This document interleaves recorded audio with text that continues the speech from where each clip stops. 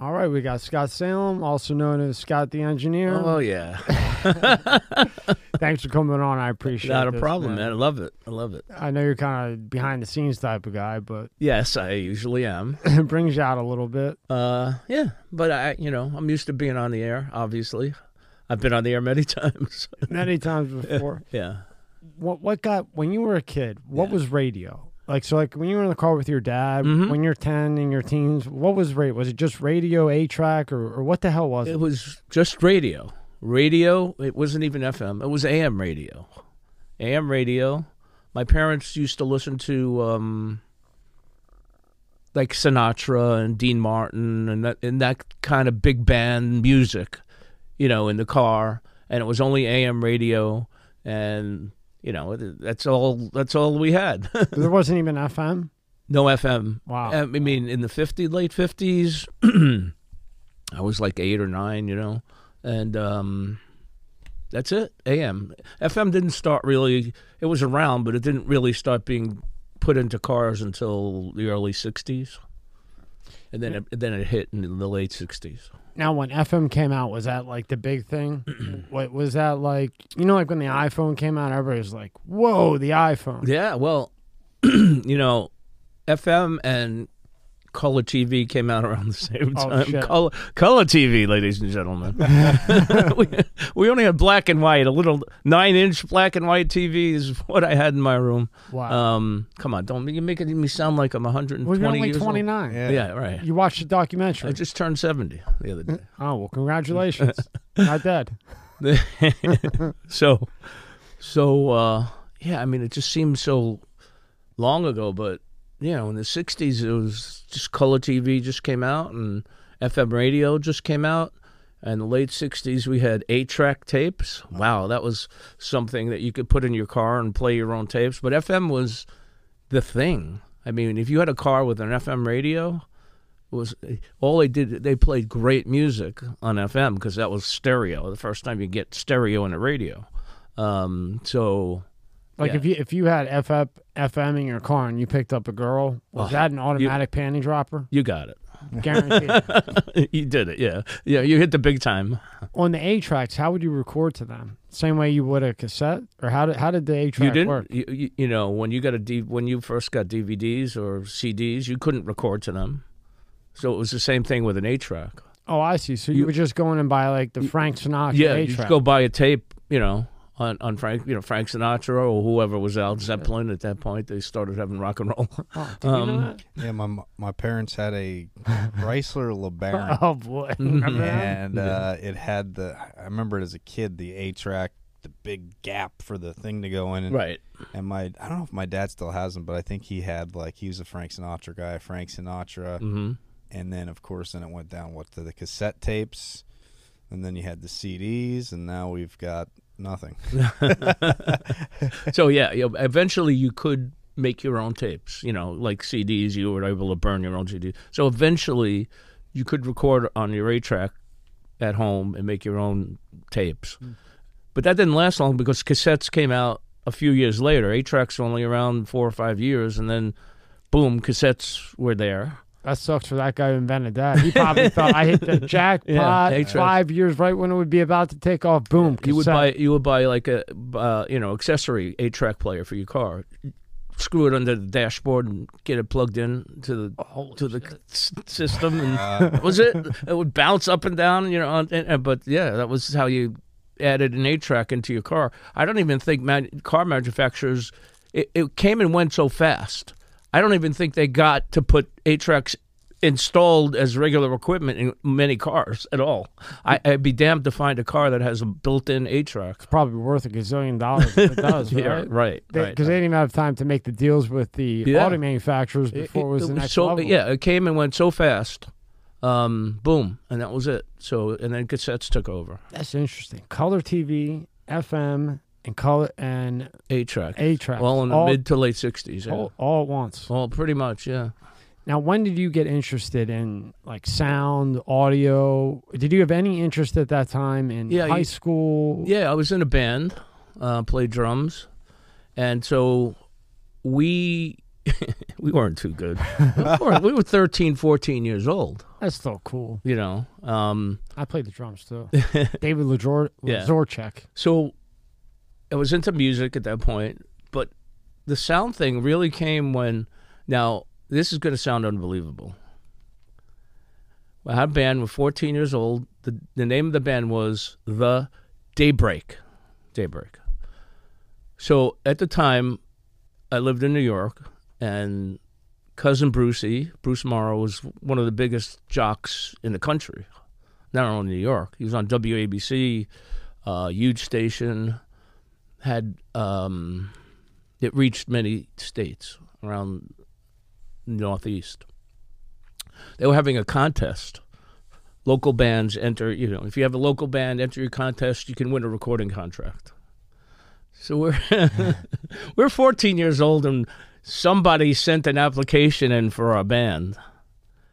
And we get a call one day, and like, okay, you've been accepted to come down to the studio and try out to see if you're good enough to enter the contest. And I was like, you got to come in 2 days. I'm like, okay. We're 14 years old. None of us were driving. We had to go from Queens to Manhattan with all our gear. I'm like, okay. So we found our guitarist's mother had a station wagon. It's like, okay, she'll take us, blah, blah, blah, blah, blah, blah. So we get down there. We go into a recording studio, 14. The first time I'm in a recording studio. There's Cousin Bruce, one of the biggest DJs in the country.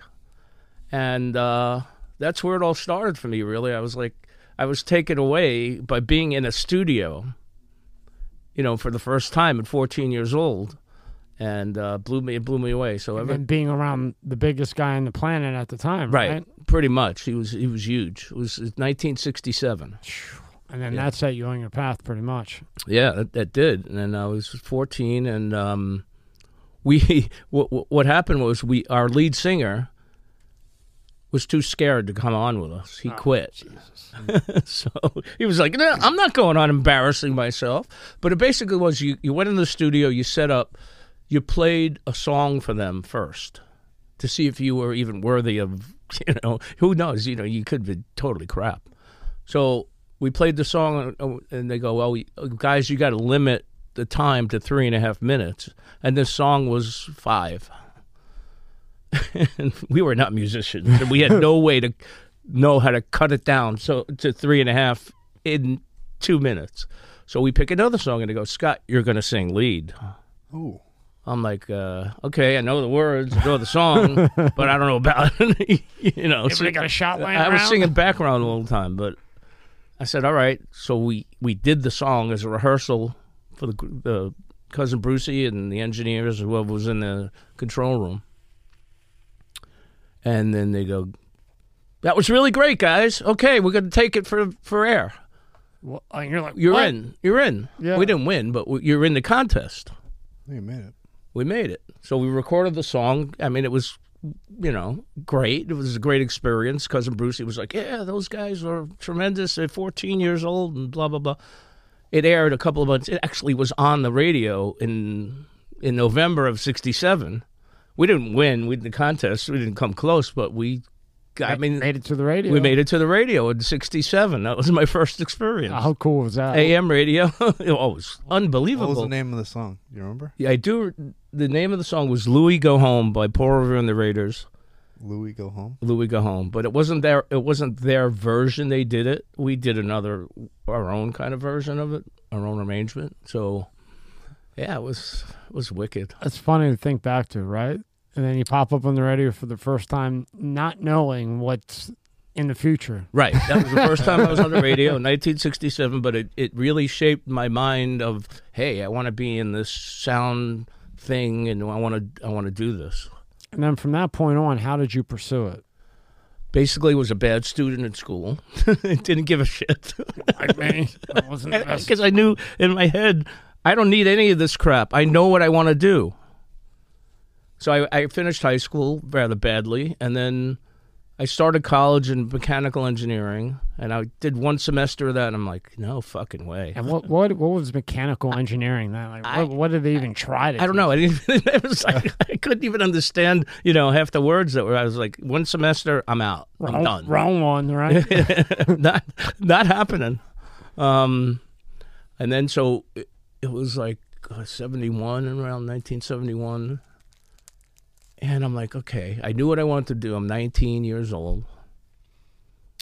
And at that point, there's nothing even closely related to teaching audio engineering, recording studios, nothing. Was there even a thing called a sound engineer? This episode is brought to you by Manscaped.com. Breaking news, Manscaped now sells beard products. That's right, they are once again revolutionizing men's grooming with brand new Beard Hedger Pro Kit. From a beard trim to a fresh shave, the technology behind Beard Hedger Pro Kit allows you to shave your signature beard look. Now you can finally use Manscaped products to make your drapes match your carpet by going to Manscaped.com and using code MSCSmedia for 20% off and free shipping. No one likes a weird beard, so say goodbye to all the stubble trouble with Manscaped's Pro Beard Kit. It all starts with the Beard Hedger. This thing is a monster of fixing faces. First off, this cordless trimmer has a rotary wheel that gives you 20 hair cutting lengths, all with one guard. No more messing around in drawers, this color one, that color one, all with one guard. Plus, it's waterproof, so you can shave in the shower and avoid all that hair in the sink. The Pro Kit doesn't end there, though. First, there's the beard shampoo and conditioner. You need to remember your hair is different. Next, Manscaped's beard oil. Cap it off with beard balm. The Pro Kit also comes with 3 different gifts: a beard brush, comb, and scissors to ensure your beard is ready to impress. So get 20% off and free shipping with the code MSCSmedia at Manscaped.com. That's 20% off and free shipping at Manscaped.com. Use the code MSCSmedia. Manscaped Beard Hedger, 1 stroke, 1 guard, 20 lengths. Link is in the description below. This episode is sponsored by ZBiotics. What is ZBiotics Pre-Alcohol Probiotic? The ZBiotics Pre-Alcohol Probiotic is a genetically engineered probiotic you drink before drinking alcohol to avoid that rough next morning and get back to living your life. PhD scientists invented it because they know the real problem is not dehydration. It's a toxic byproduct of alcohol, and ZBiotics Pre-Alcohol Probiotic is the only product that breaks it down. Just remember to drink responsibly and plenty of rest too. Every time I have ZBiotics before drinking, I'm amazed at how good I feel the next day. ZBiotics is a must-have for me because it means I'm still going to make my daily workout even if I have a few drinks the night before. That's important to me. You can get ZBiotics for 15% off your first order using my code MSCSmedia at checkout. I recommend getting the 6-pack. That's what I got. It's a great deal. You have a couple extra to share with friends. Go to zbiotics.com/MSCSmedia. That's Z as in zebra, biotics, BIOTICS.com/MSCSmedia, or scan the QR code on the screen right now and get 15% off your first order. You will not be sorry. Link is in the description below. Yeah, sound engineers that did record albums. They did commercials. I mean, there were tons and tons of recording studios. I mean, the recording industry was huge at that point. And that's what I wanted to do. So there was no school to learn. You had to learn on the job. And how easy is it to get a job? You come just out of high school and you don't know what the fuck you're doing. So I decided, let me get a background in electronics, just so I know something. So I went to RCA Institutes. At the time, it was called RCA Institutes, Electronics School, and I got a degree in electronic engineering. And out of school, when I was graduating, that I applied myself to that school because I knew I couldn't fuck around anymore. You paid attention on that. Yeah, I paid attention. And as I'm graduating, the school had a jobs board posted. On the jobs board was a job in a recording studio, not as an engineer, obviously. Basically, sweep up and hang around the recording studio and duplicate tape. Like intern. Do what nobody else wants to do. That's right. Pretty much. But get the experience of being there and everything. $90 a week. in 1974. Wow. Pretty good for 1974, right? Yeah, $90 a week in 1974. I said, fuck it. I'm in the studio. Why, I gotta do this. I was living at home still. I was 21 years old. And back then, what did it cost to rent, say, a 1-bedroom studio in New York? How the fuck do I know? I'm just trying to compare. Like, if you're making $90 a week, what would that be now? What year did you say? 74. Let's see if I can find it. Yeah. Yeah, I mean, it couldn't have cost more than $300 a month, for a studio apartment. But that was your dream, so fuck it. But I was You living gotta at do home it. still. And you're living at home, so it's all Yeah. pocket money. Whatever. It was, Somewhat pocket money. gas was 50 cents a gallon or Why'd you say? less than that, probably. Don't say that too many times or we'll get shot. Nixon was president.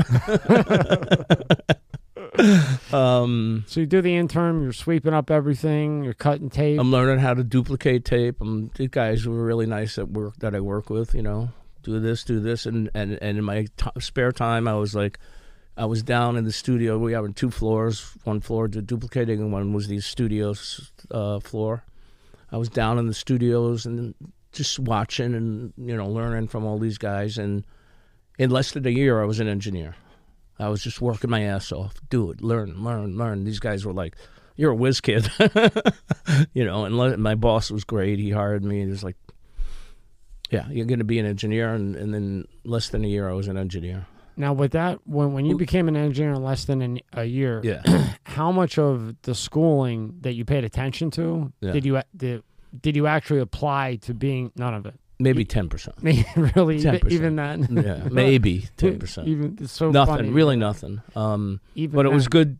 I had a background in electronics. Yeah. If something would break, I kind of would have some indication of, okay, it's a resistor at that point, and we had resistors and capacitors, and you had to solder things together. There weren't chips that you just plug them in. You had actual wiring that you had to do. But yeah, so I was an engineer, and it was all, I had to learn the physical movements of cutting tape and that kind of thing, and learning how to operate the machinery. But the basics and I try to tell everybody who's interested in the career, the basics are listening. That's your job. You're an audio engineer. You got to listen for the right sound of what you are looking for or what the people that you're working for are looking for. That's it. You got to know everything else, but the most important thing is to listen. And I would think also not get too caught up in what's going on. So, for instance, let's just say like an older guy that I know of, and I know you know of, like Imus. Yeah. Say you're the sound guy for Imus, and you really like Imus. You can't be too focused on what Imus is doing. You got to focus on, you got to listen. Fuck the show. You can't, Yeah. You're not even concentrating on the content. Yeah. That's what I was trying to say. Yeah. You're concentrating on the actual sound of the content. You could give a shit what's going on content-wise, but you're trying to get the best sound out of what you're doing, music, voice, whatever you're doing. You're trying to make it the best that it can be. So, yeah, fuck what's going on with musically in terms of the content, and fuck what's going on in terms of whoever's speaking. You're just looking for the quality of the sound, and that's Not only. what I did. If you listen to the content, you're fucked. No, because you're not paying attention to what you're doing then. Right, because you're not, especially with something like music, because you got to really play with it with music back then, or no? Oh, yeah. I didn't do a lot of music because the studio I got that job in was more commercials and educational materials and stuff. And back then, there were no videos. There were no VHSs. There was nothing. They would do these multimedia slide presentations. Sounds like you really liked on those.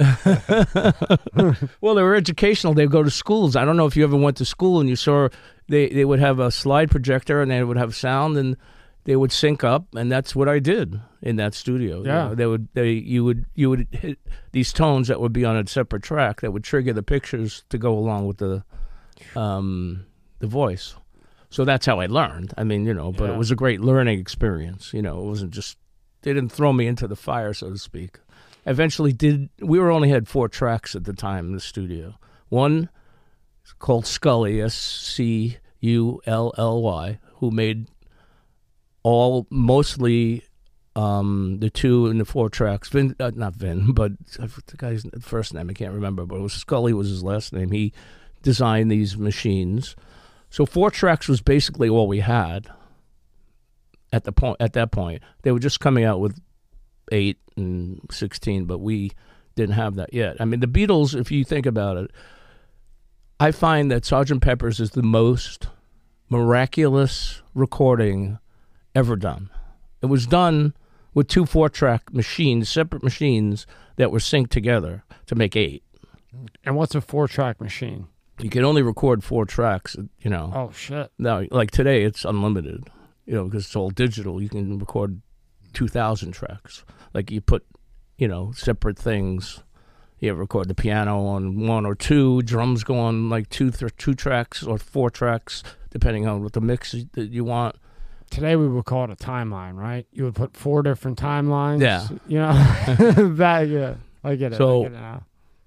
You know, we used 1/2-inch tape, and then when they came out with the 8 tracks, you used 1-inch tape. It's that thick. And then, so the Beatles, Sgt. Pepper's, when they did that was, and then if you saw the Beatles documentary on Apple, Yeah, I did. they had to use George Harrison's 8-track machine because the company didn't even have one to give to the Beatles. I mean, that's crazy. But when they did Sgt. Pepper's, it was done on 2 4-track machines, synced up together. And then, I mean, the engineering on that album is just amazing for the time. It was done in '67 with just limited equipment. Done way before the time that it Right. was capable of being That's right. done. It was right? they were pushing the limits of what they can do, and you can't tell. It's so perfect. It's just amazing. And you still hear it today. Yeah, That's what's not. You still hear it today at 22. You know. yeah. So yeah, I found at that point in my life, and there may be others that came along that were better, but for that point, it was like, holy crap, this is unbelievable what they did to record that album. And then once you became a sound engineer, what was your first job? Well, that was my first job. Or I mean, after that, I'm sorry. In the studio. I worked there for 6-7 years, getting experience, and then moved to another studio, and then worked there. And then my first radio job was probably 1982 at WABC. Back to that, WABC, where I got my first radio experience in 1967. So in 1982, here I am. I get hired by WABC. Funny. and WPLJ, which was the FM affiliate of both together, owned by ABC. And my first day on that job was the last day of music radio. Really? Oh. Yeah, they killed music in 1982 in New York because AM was dead for music. At that point, I told you, FM took over. Yeah, like when I grew up, we would always put AM on for sports and news. Right. We'd always listen to the Phillies. Exactly. It was 610, Exactly. Yeah. WIP. Right, WIP. Yeah, you know. Now we have FAN in New York, and there's millions of others right now. But yeah, so AM was converting to talk and sports and stuff like that, and news, and FM was the big thing. So, but I worked for an AM and an FM station. So the first day was the last day of music radio. I met the DJs was still working there that I met in 1967. Like Cousin Brucey was still there, and blah blah blah. But yeah, so that was my first job in radio, and then I worked for 4 years there and got experience in radio and kind of did. It was interesting and. Now, like in 82, could you swear? Could you say the F word? Couldn't say anything. Nothing. They were strict. It was you real couldn't say tight. damn. You really couldn't say God. I mean, Really? they didn't want anything like that. Wow, Yeah. I thought it would be loose. No, not in 82. No. It was still very, very tight. And then in 86, you move on. You get another job. You become the engineer of that. That's correct. And then with that, now what are you dealing with then? Because that's cassette tapes. Is that what you were using? Well, we still using 1/4-inch tape to record bits and stuff. We could mention where I worked. That's up to you. I worked at a station called K-Rock with Yeah. Howard Stern, and I worked for the Howard Stern Show, and a great experience, obviously. And I didn't know at the time what it was. I didn't know Howard. He had been fired from NBC in New York. I wasn't really a listener of his because I was working at other radio stations, so I didn't really have time. But he was on, I was working, so I didn't get to know him. But yeah, Well, I should ask now if that's okay. How did you fall? How did you even get called about that job? How did that it's amazing. job even fall into your hands? Really. So when they say it's not, you don't only have to be good, you have to be lucky.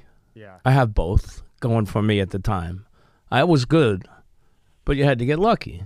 So at working at ABC, I got to know a lot of the DJs and everything. And then the FM station was changing its format. They were AOR rock and roll. Album-orientated rock is what they called it back then, AOR. Okay. I mean, that's what it was. It was just, album cuts from radio.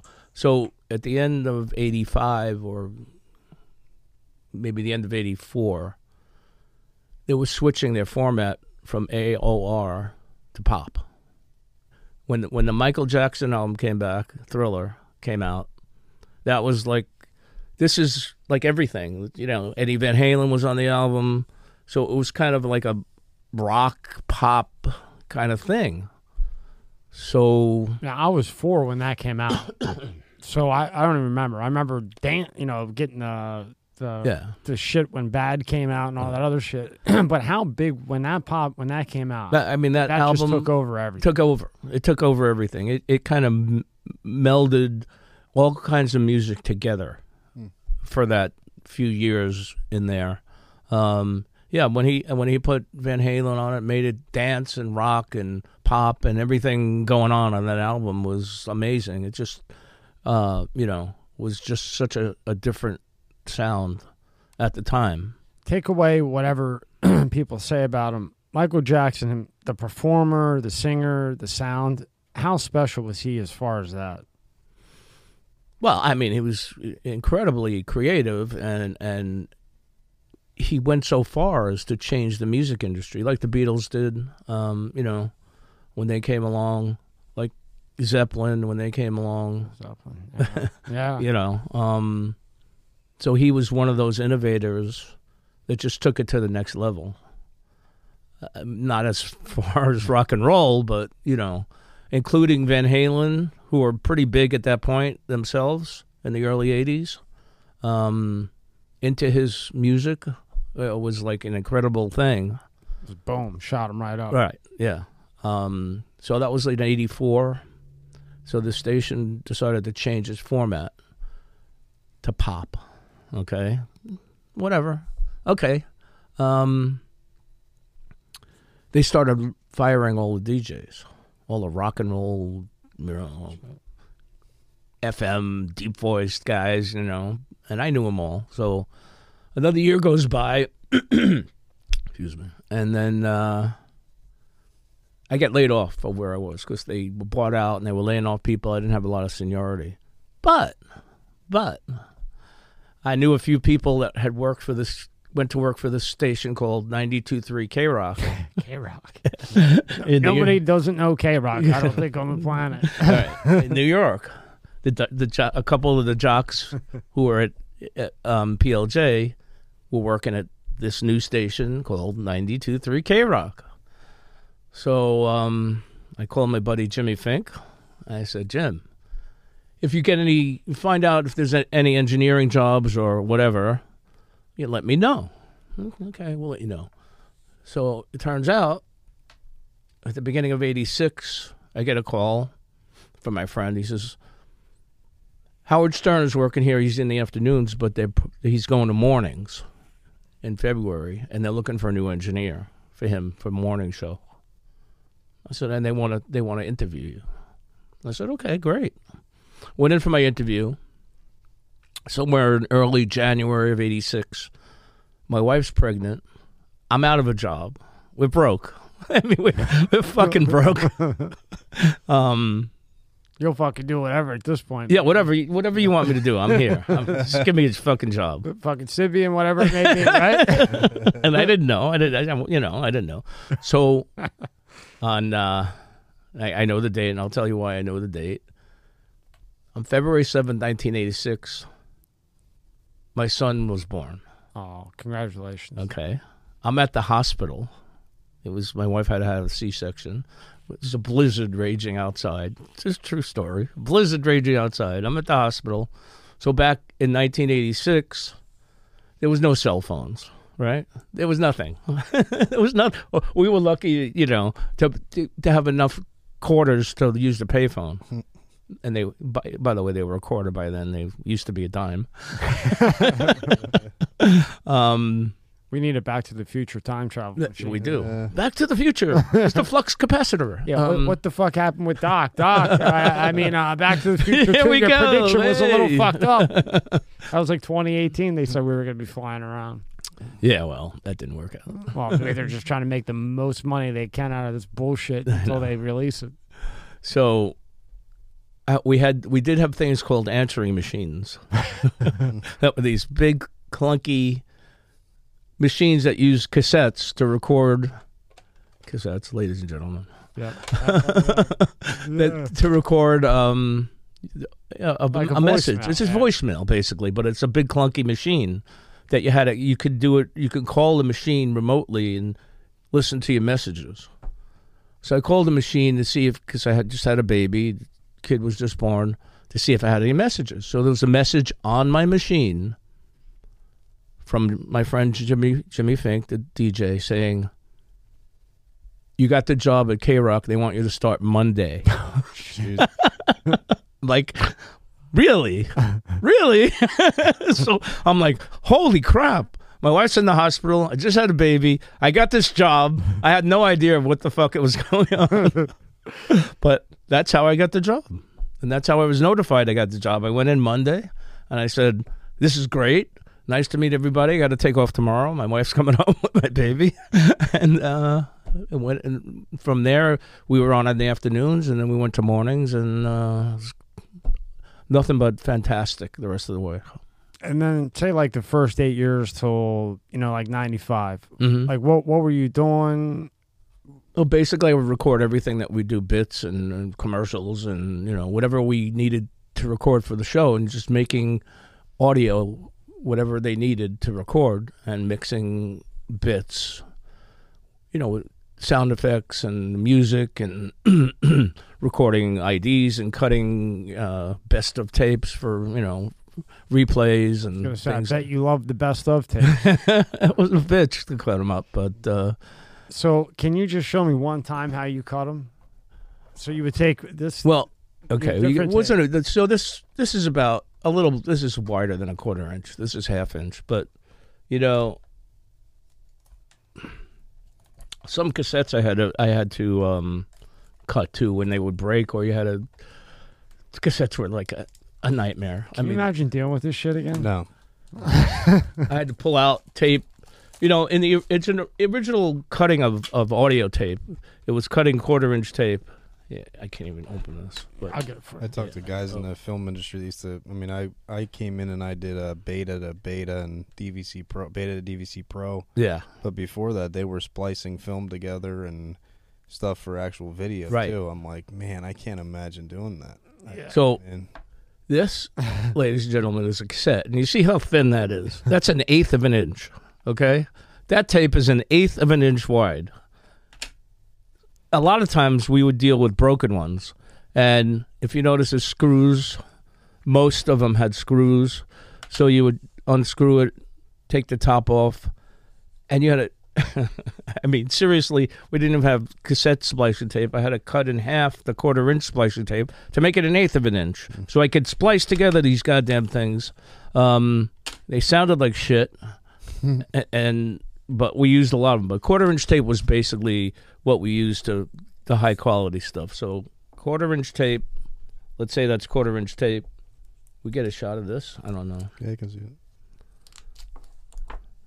So I'm going to lay it down. Let's say the tape is in a splicing block. You got a pen? Yeah, I got a pen right here. Okay. So you would rub the tape on the head.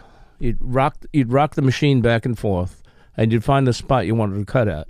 Then with a grease pencil, you had a white grease pencil, you'd mark the spot like that, okay?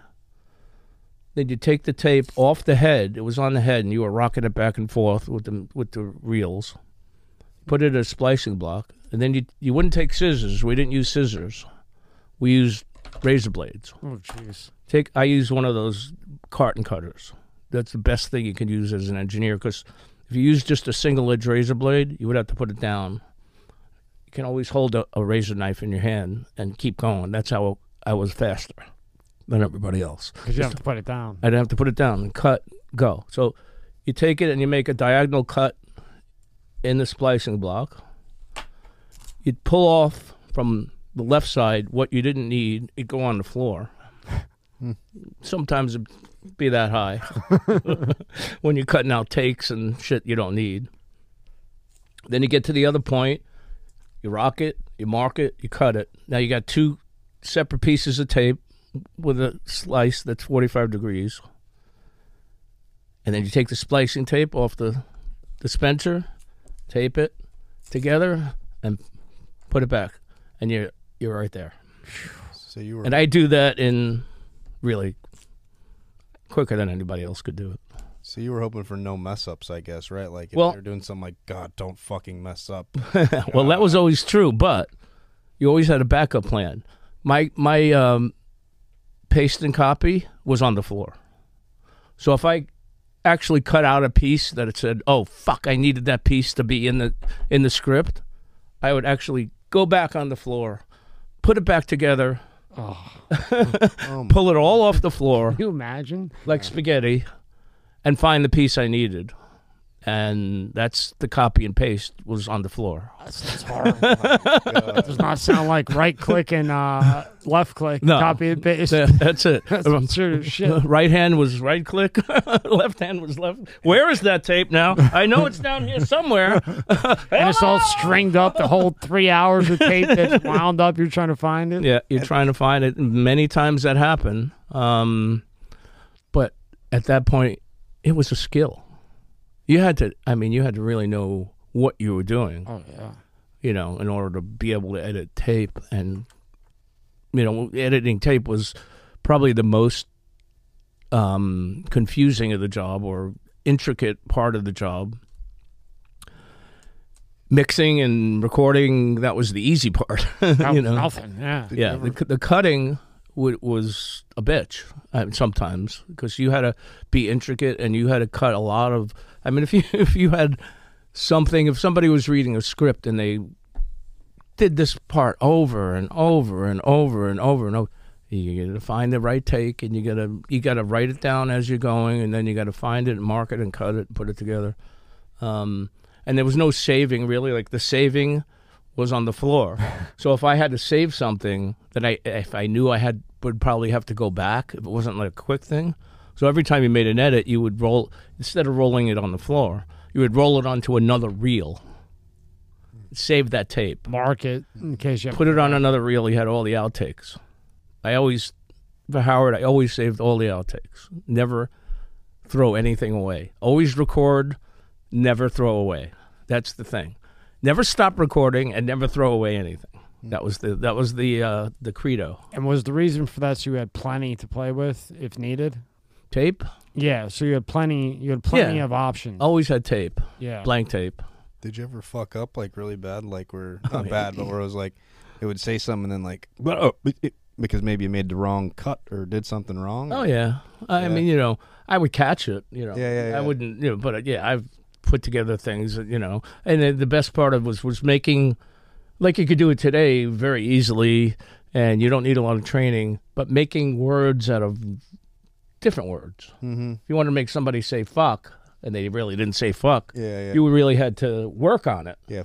You could do that on Truck. a Like truck. yeah, you could do that on a digital editor in 2 seconds right now. But to make it happen on tape, you were dealing with little bits of tape like this, to cut together, and you'd have 4 or 5 splices that went my like that long. to get one word.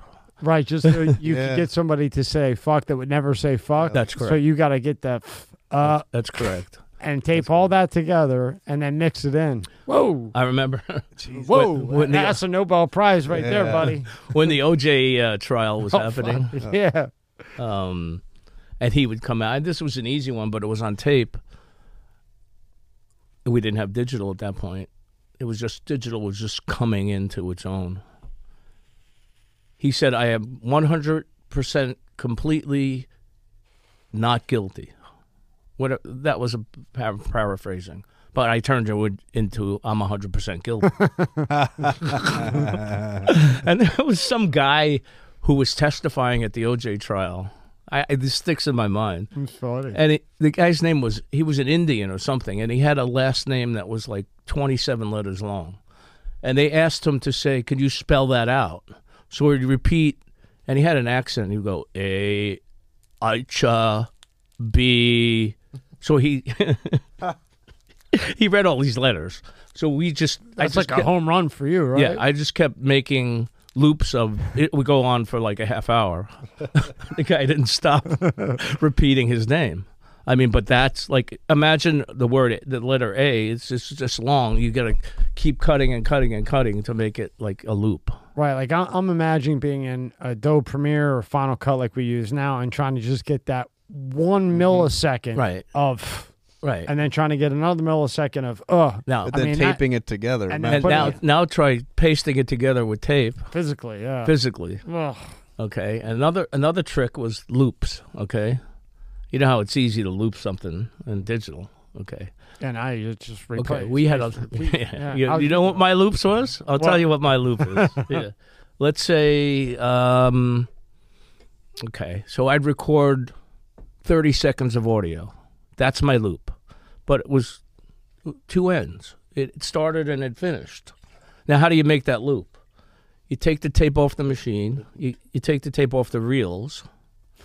You splice the two ends together. Now there's your loop.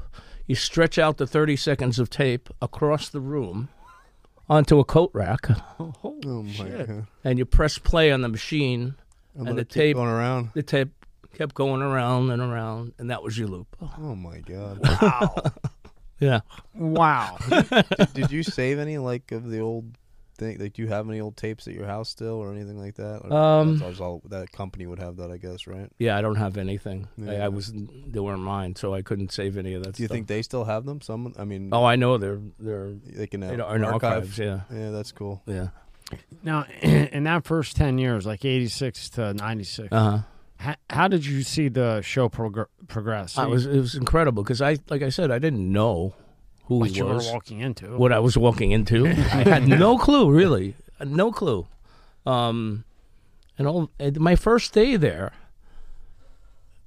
I walked into the studio when it was on the air because I was always in the studio when I was engineering with board ops on my other jobs. And I wanted to walk in and see his process of working, because it did help for me to see actually what he was doing in the studio, so I can help him if something went wrong, or I can help him in different areas of whatever he needed in audio or something like that. And in 86, who was all there? Well, it was the same. I mean, Robin, Howard and Robin and Jackie and Fred and Gary. Oh, Gary was there. Oh. And that was it. Yeah. And then me. So I walk in the studio during his show, and I'm looking around, and he's like, who the fuck are you? Well, he didn't say fuck, but he wanted to say fuck. Fucking get out of here. That's what he wanted to say. He said, who are you? I said, I'm Scott, your new engineer. And we had met, I think. No, we hadn't met yet. I said, I'm just coming in to see how you do your show. Well, that was the end of that. It was like, well, you don't come in during my show. You don't. When I'm doing a live show, you do not come in the studio. I'm like, oh, okay. I'm sorry, I didn't know, but I like to see how things operate. He goes, you don't need to see. Just listen. You'll know how to do it. I'm like, okay. So that was my first day. I was on the air before I even knew it. I walked out of there like, what just happened? So yeah. Then you go back, and then how does it in '86 to like '89? How is it? Things were like crazy during that time because the show just kept growing and growing, and we would be on the air, and he would call me in to like do stupid things or do bits and stuff, or what happened to that tape? Where's that tape? I'm waiting for it. I want to analyze this tape or that tape. So, yeah. So and the show kept growing. We added like Philly, and we added Washington D.C., and it became incredible. And we did a funeral down in Philly for the zookeeper, and they put me in a coffin dressed as a zookeeper with a big mustache and a Hawaiian shirt. Oh my God. Who came up with that idea? Do you remember? Oh, it was probably Jackie and Howard. Everybody was like, we were having a funeral for DeBella, and you're gonna dress up as DeBella, and we'll put you in a coffin in front of the press conference. Great. All right, whatever. I'm like, okay. There we go. That was, and the show just kept growing and growing. It was like amazing. It was like in Philly when we did the funeral at Rittenhouse Square. Oh, right. We had like 10,000 people there. And then we did this stage show. And then when we were done with the stage show, we had a car waiting for us behind the stage, a limo. And I tell you, we made it into that limo barely with our lives. See the Beatles pictures, the rocking the limo. Yeah. They were rocking the limo, literally rocking the limo. Wow. for Howard in Philadelphia. We could barely get out of there. Until that happened, did you realize how big the show was? No, not at all. I knew we were getting big, but that was like crazy. That's Rockstar. That's Rockstar. Yeah, it's Rockstar. And then shortly after, we went on in L.A., I remember, which was huge, and we went out there and had a funeral out there. Who was that guy? Who played the funeral on that one? No, I didn't play the funeral. There was a team. There was a team of I forget their names. I can't remember their names, but we beat them, and we had an awesome show out there. And Jessica Hahn and Leslie West was out there, and I was just at that point we were rock stars. We were rock stars. Now, when you went there in '86, in your gut, or maybe '89, did you inside, did you know that this is going to be something huge? I had no idea. No idea. Not when I started. Yeah, but you didn't see it. In a year or two, I said, "This is crazy. This is different. This is wild." He was always pushing the limit of what you could do on the radio, always, and it was great. It was fantastic. It was like unbelievable to go through this. Actually being there and seeing this happen right before your eyes. Almost like what would you say, like a change in time? Like you were part of a change in time. Yeah, it was a pop culture change. Because radio was always news, sports, music. Yeah, music. It was dull. It was, whatever. You turn it on, you get some news, you get some weather, you get some music. So did you guys when you're thinking of all this stuff, like it blew up, right? Howard Stern show went crazy. It blew up. Are you guys, what are your hours like? And after, shifts technically shift over, right? Are you guys sitting down discussing ideas? Like who's coming up with the ideas? Is it kind of like a team effort? Do you have a creative guy more? Or is it like everybody sitting down like, let's try this, let's do this? And how many hours are you putting in a day, would you say, at that time in the prime? I know you're not working from, starts at 7 o'clock and you're done at 9 o'clock. No, you're going. No, the show started at 6. I was in the studio by 4 every day, 4 a.m. Yeah. And what time you ending at, or would you guess? Well, my technically my shift was 4 to noon. But that never happened. It would happen rarely, but as time went on, I was in that time period at that station. I was in a union. I had to be in the union. Okay. Because non-union personnel weren't allowed to work equipment. Oh, really? At that point. Wow.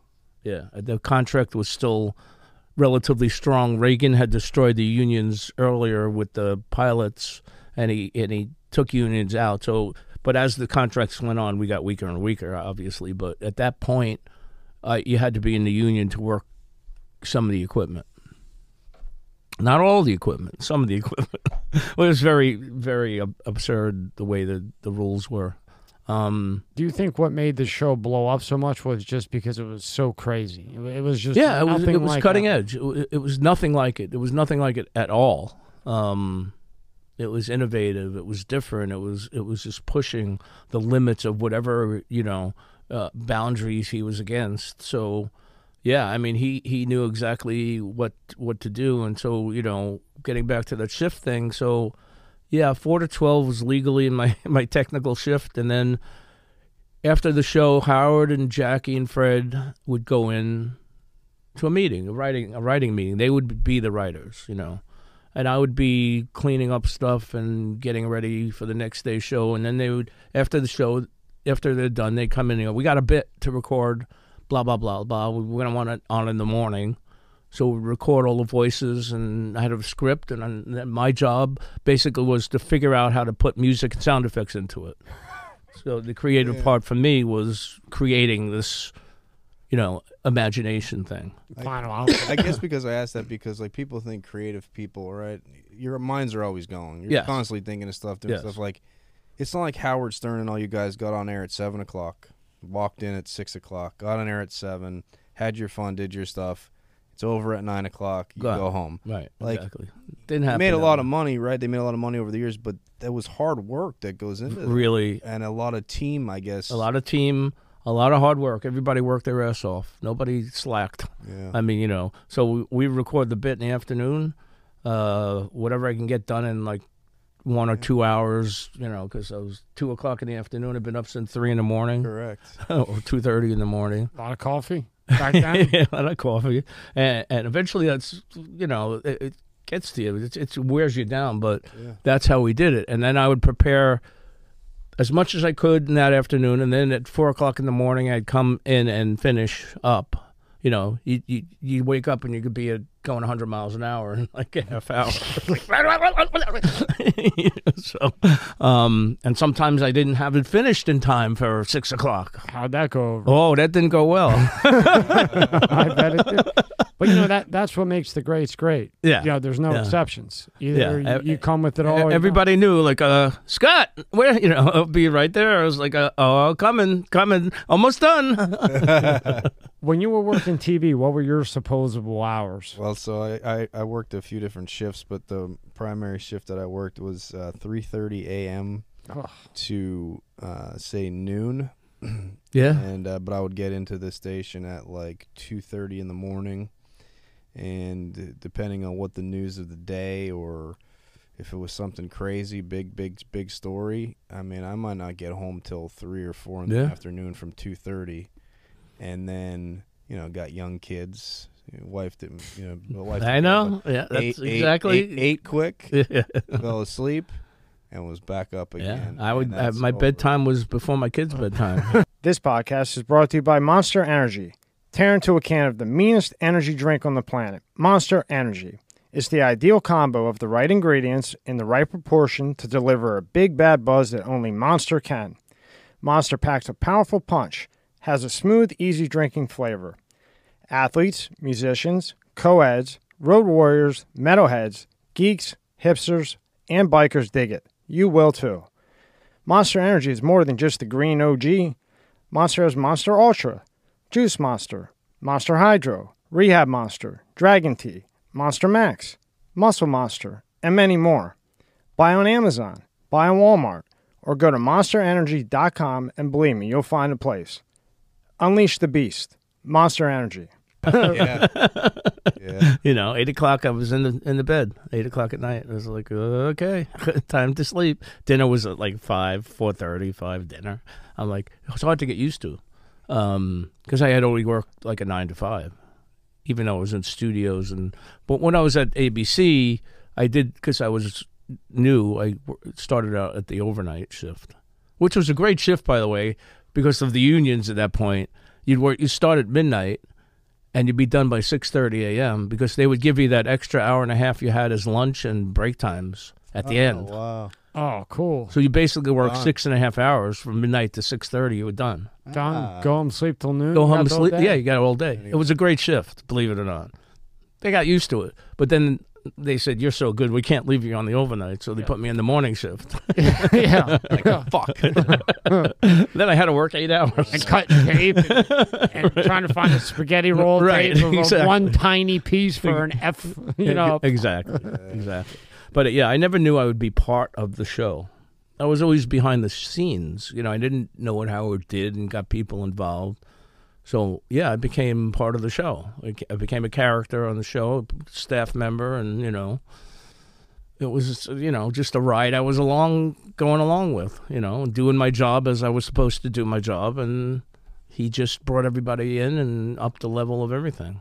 And then how did it go with the order of people that came? Like, you came in, who was after you? Yeah, Stuttering some John. of the ones that we all know. Stuttering John was after me.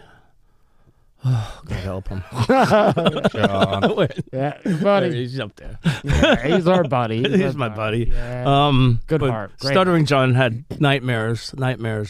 So, so like I said, we had these cassettes. Okay, Stuttering. We would when he did his interviews, and his very, very famous and unbelievable interviews that he did out on the street. He would record them on a cassette like this, okay? That's all we had to go out remotely, okay, portably. Cassettes, that was it. And he would come back at 2 a.m. with these interviews. And he'd leave me a note, okay? So most of these cassettes were called C90s, which meant 45 minutes on each side, okay? And you didn't have timing counters at that point. You just had counters, 0 to 100 or 0. But John, he never knew what he did.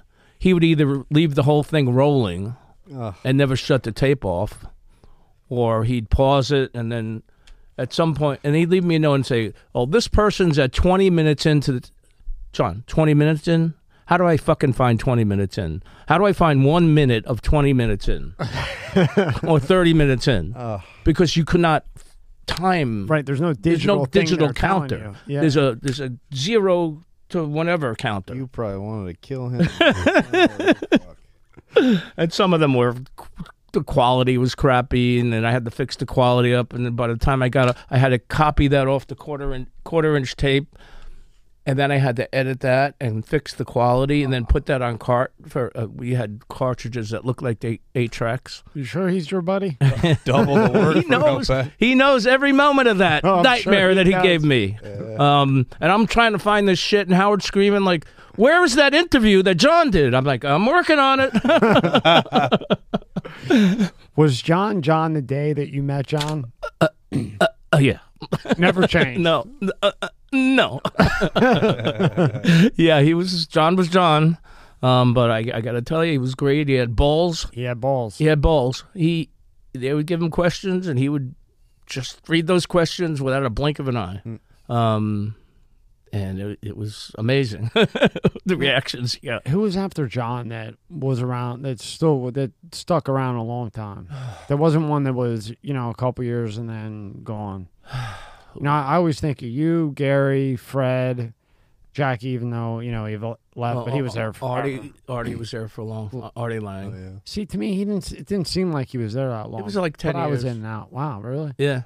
Yeah, so for me, I think I had taken a break with Howard, and then when he went to Sirius, I started listening again, and that's when I knew Artie was on. Right. I think he was only on Sirius, like 4 years, maybe? Yeah. Something like that. Was Beetlejuice on, or was he just every so often? Was he on? He said Beetlejuice. Little Beetlejuice. Oh, Beetlejuice, yeah. Yeah. I love when did he pop into the picture? Beetlejuice was in the late 90s, I think. Yeah. It's crazy. I love Beetlejuice. And, every time I walk in, I see Beetlejuice. I go, "You the man! You the man! Scott, you the man! The engineer!" And I think I might have asked you between us, but could he really not remember the next day? No. Really? He was really, he had mental issues, obviously. But yeah, it was cool. I guess comparing you guys back then, right? Would you say you're like the pioneers for guys like, because of what you did?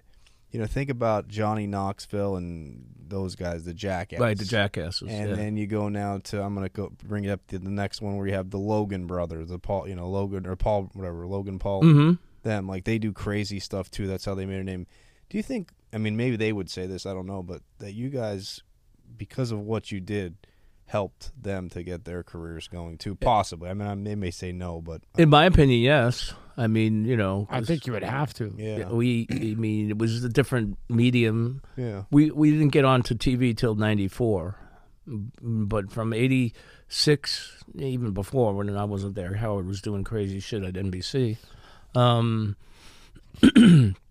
We would push the boundaries, like I said, and he was just kept doing it and kept doing it and kept doing it, and that's what got us a TV show on the E network in '94. We started. He did a special, and then that's how we got on TV. And then we kept, you know, TV was really limited in terms of what they can do, and you know, because you know how many strippers. 11 o'clock at night. I watched it every night at 11 o'clock with my high school sweetheart, Ashley. I remember it, 11 o'clock. You know how many strippers we had? Oh, I remember. Were naked, and you know, And so it you was couldn't. censored out. It was censored out. I remember.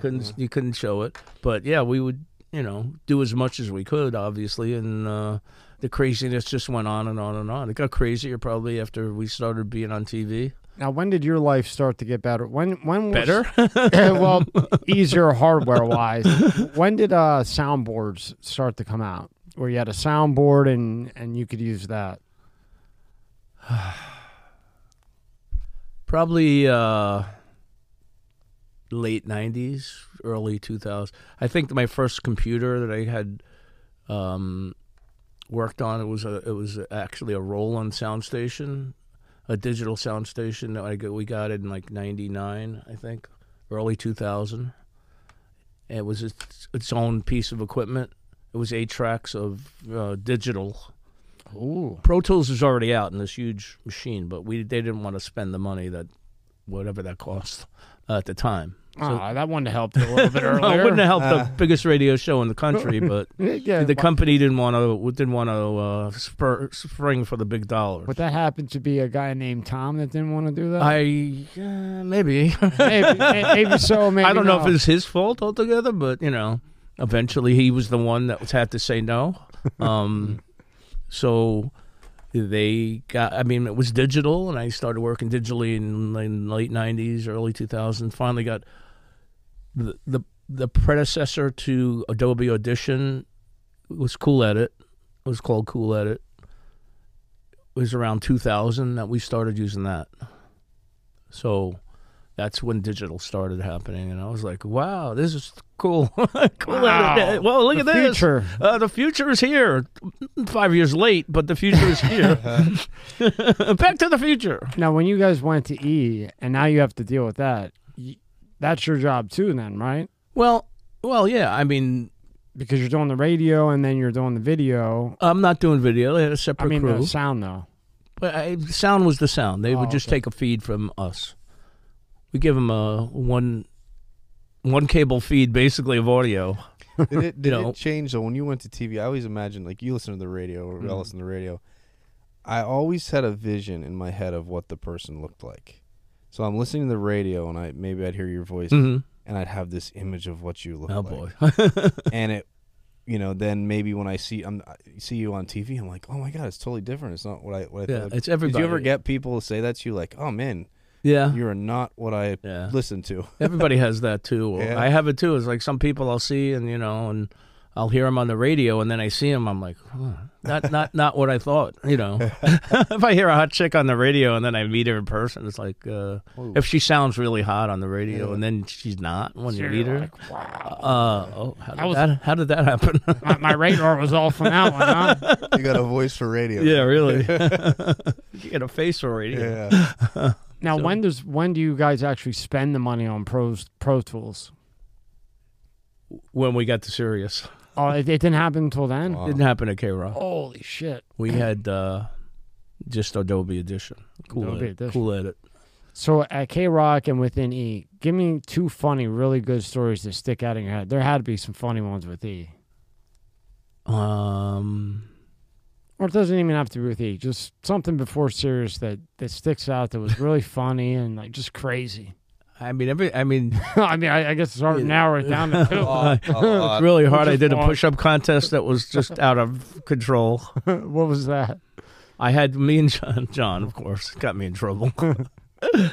I was bad. I was really, one of those pictures is really old, that one there with the wig on. Yeah, I'll ask you about. I'm really overweight. I'm quite overweight there. So I was in bad shape. And they would somebody was in the studio doing push-ups, and John was like, we were in the hallway discussing shit. He goes, how many push-ups do you think you could do? I'm like, if I worked out and got into shape, maybe 15, because I already could do one at that point. It was like one. I'm like, I don't think I can do a lot. I'm not in great shape. I'm overweight. And then he went to Howard. He said, Scott, and I said, well, he said, could you do 20? I go, no, there's no fucking way I can do 20. He's 17. I go, yeah, maybe 17 if I had time to lose weight and work out. And so John went to Howard, of course. Scott thinks he can do 17. So I think John kept you young.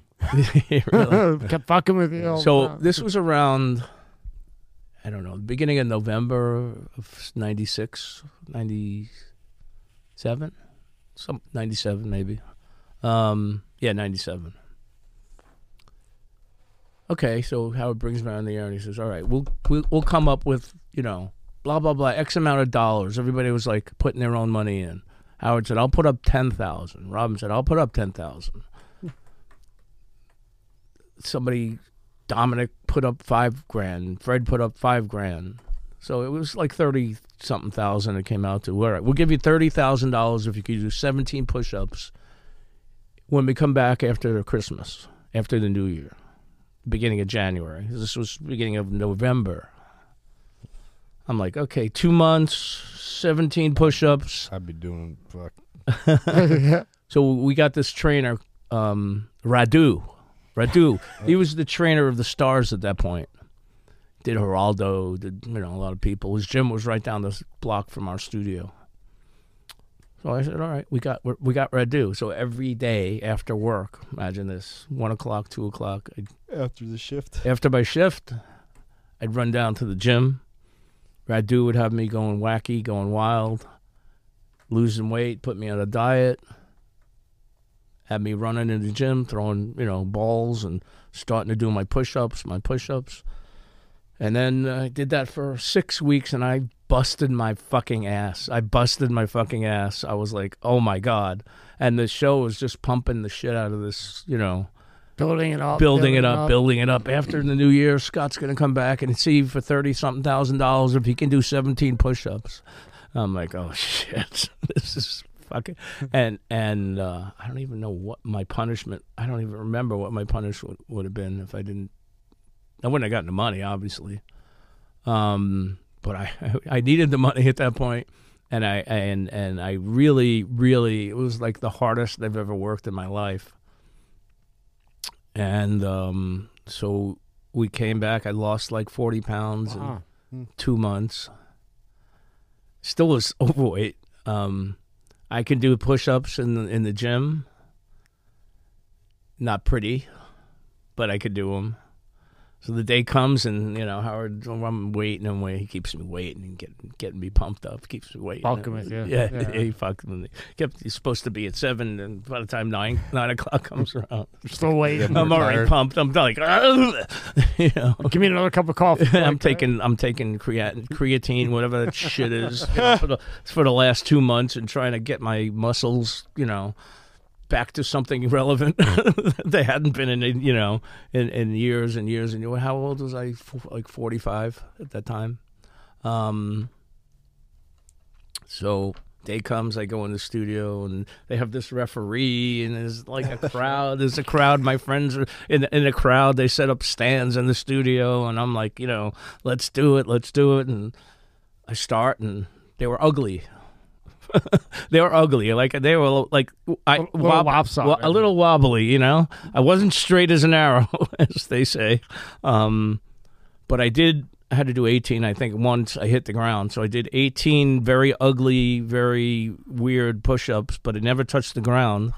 on 17 out of those, and then I collapsed on the floor after that. The referee never called me out except for once. And Howard was like all pissed off. Was like, those weren't push-ups. I'm like, you're referee, and I went fucking bananas. Everybody, it's been replayed 100,000 times. But yeah, eventually he said, admit to me that those weren't real push-ups, and you'll get your money. What'd you do? What? What'd you do? Well, Dominic Barber, our famous attorney, pulled me aside. He said, just tell him those weren't push-ups. And did he give you the money? Yeah. Oh, he did? Yeah. Wow. I got all the money. Well, congratulations. So, yeah, that was one of the craziest things. Another crazy thing was obviously the funeral and the casket. And then I had to... we bet on the Yankees-Cleveland World Series, same year, 97. Why is that year just like, The year of hell? The year of hell. So Yankees were in the championship series against Cleveland, 97. And, I'm in the studio and how it goes. So who do you think's going to win the last game, 7th game?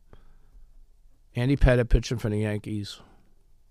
I'm like, I think the Yankees will win. Okay, what are you going to do if the Yankees lose? Oh, boy. I forget what I was going to get if they won. But if the Yankees lose, Scott, you have to dress up in a bra and panties and go out on the street and walk up and down 56th Street in Manhattan. Huh. That was the only year between 95 and 2000 that the Yankees lost. Oh, no. I bet Stuttering John was smiling from fucking side to side. Of course. And Gary. Oh. So I had to go out on the street in a bra and panties and a dunce cap and walk up and down for like 20 minutes. Oh, man. With a mic, and was on the air. Cameras following me all over the place. And while we're at it, what is that one there? The one we were talking about earlier where you're up top with the wig? The wig. Yeah. What was that? That's at Sirius. I don't know why I put that wig on. There's probably a wig laying around. Somebody plopped it on my head. And I thought that was funny, but that's definitely at Sirius. I could tell by the modern equipment. Oh, yeah. Some real equipment. Beyond me, yeah. So how bad were those? I remember when I was listening to K-Rock with Tom and all them, when I was working with Man Auto Auction, and the fines just kept coming and coming. Mm-hmm. How big were the fines? I don't know. I never got involved. No, but fined a lot, though. He got fined. The company got fined. I don't know if he personally got fined. The company. I stayed out. I stayed out of it. I was like, I don't want to know. Just keep me working. You don't want the drama. Just let me do my job. I wanted to do my job. I didn't get involved in it. That wasn't my job to be involved with that. Now, before you went to Sirius, you did a little bit of comedy, right? Did you go out on like stand up with John or anybody? No, at Sirius. I went out with stand up with Artie. With Artie. That was during Sirius. During Sirius. Yeah. Okay, so when do you guys decide that you're going to go to Sirius? How does that all come about? You're getting fined like hell. It's getting stricter and stricter. I remember that part. Mm-hmm. And then how does that whole transition take place? We knew nothing about it. I think toward the end of 2004, Howard mentioned, he started talking about, I'm leaving, I'm going to Sirius. All right. And we knew nothing. Nobody knew anything. Believe me, nobody knew other than Howard. And nobody knew who was going to go along with him because he had to work out a deal. I don't know the money. They have engineering there. That they have other people there. Who knows? So, as it turns out, he kept promoting the fact that he was going to Sirius, and K-Rock kept saying, "We don't want you to promote the fact that you're going to Sirius." So they would censor him on that fact. But as it turns out, at the end, he finally revealed to the staff at the end of 2005, in October maybe, or who was going to come, and he said, "Yeah, I want you to come. I'd love to work with you, and I want you to continue to work." And I was like, "Okay, great. I love it. Thank you." Cool. And then when you were with K-Rock, who did the beat button? You know, I remember that. Remember the beep button all the time? Well, yeah. And then Tom would come on and Howard Delay. like, why would you do that? So how much was it delayed? And how did the beep thing work? We were delayed there at like 40 seconds. Holy hell. Oh. Make sure you had time to hit that well, beep. I'm sure. So you could hit it twice. It was segments. Because usually a delay would be 7 seconds. If somebody said fuck, you had 7 seconds to hit the button. But then it would take time to build back up. The technology was slow, so you wouldn't hear it and you wouldn't miss anything else. So they had, because we didn't just have fuck. We had, you fucking asshole motherfucker. Oh, yeah. You had a full sentence. So we... Hold it down. Well, you hit it, and then you would have to hit it again. So because if you didn't have enough time, it would get on the air. So there were a number of people, believe it or not. It was not only Tom, and then he passed it on to other people to do that. To hit the beep button. So a lot of people were hitting the beep button. You needed a team just for the beep button. I mean, it got out eventually because Howard said somebody's hitting a button on me. Yeah. Because somebody like Gary or somebody would call up and say, I didn't hear that. They bleeped it out. Howard didn't know what was getting bleeped at the time, but until he was told by somebody. Bet he wasn't happy about that. But there was a few sit-downs about that situation. I guess. Yeah, I'm just saying. It wasn't my area to get involved with. I was not Yeah, you stayed away from all that concerned. shit. No. So now, how was the transition from K-Rock to Sirius? That's a hell of a move. New building, new everything. Everything was new. Take me through that. Yeah, that was pretty wild because we had off for the holidays. It was Christmas time. So he finished up like mid-December, and then we were supposed to come back January 6th, 9th, whatever that day fucking was. And I had gotten the job there, but I had 2 jobs. I was still working at K-Rock. Oh, shit. While I was working at Sirius. Did they know that? They knew. I told them I was leaving, but they wanted me to stay and finish up some shit. So yeah, I would. My vacation week, I was at Sirius getting things ready, and then I came back actually at the beginning of January at K-Rock and worked like a week to finish out my job while I was working at Sirius. Very cool, by the way. Well, it's very cool that you went back and finished it and just didn't run. Yeah, because they had hired David Lee Roth to follow Howard, when Howard left. So I was kind of like, David came to me and he said, "Can you show me how to work some of this equipment?" I'm like, okay.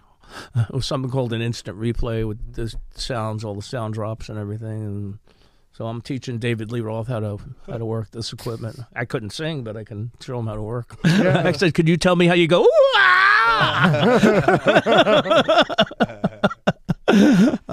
Yeah, so that was cool. And How long did that show last? Not long. Yeah, only a couple of years. That didn't do well at all. Nah. It's hard to follow Howard in that show. Yeah, but what happened with Bubba?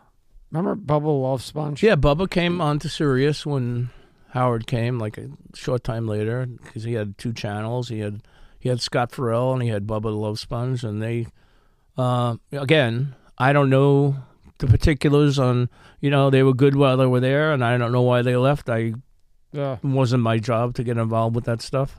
So yeah, that was good. Bubba I liked and got to know Bubba really well, and then Brent, eventually Brent, who was Bubba's producer, came to work at the Howard Stern show, probably in the early teens, 13, 14, somewhere. I'm not exactly sure. 15. I can't even keep track.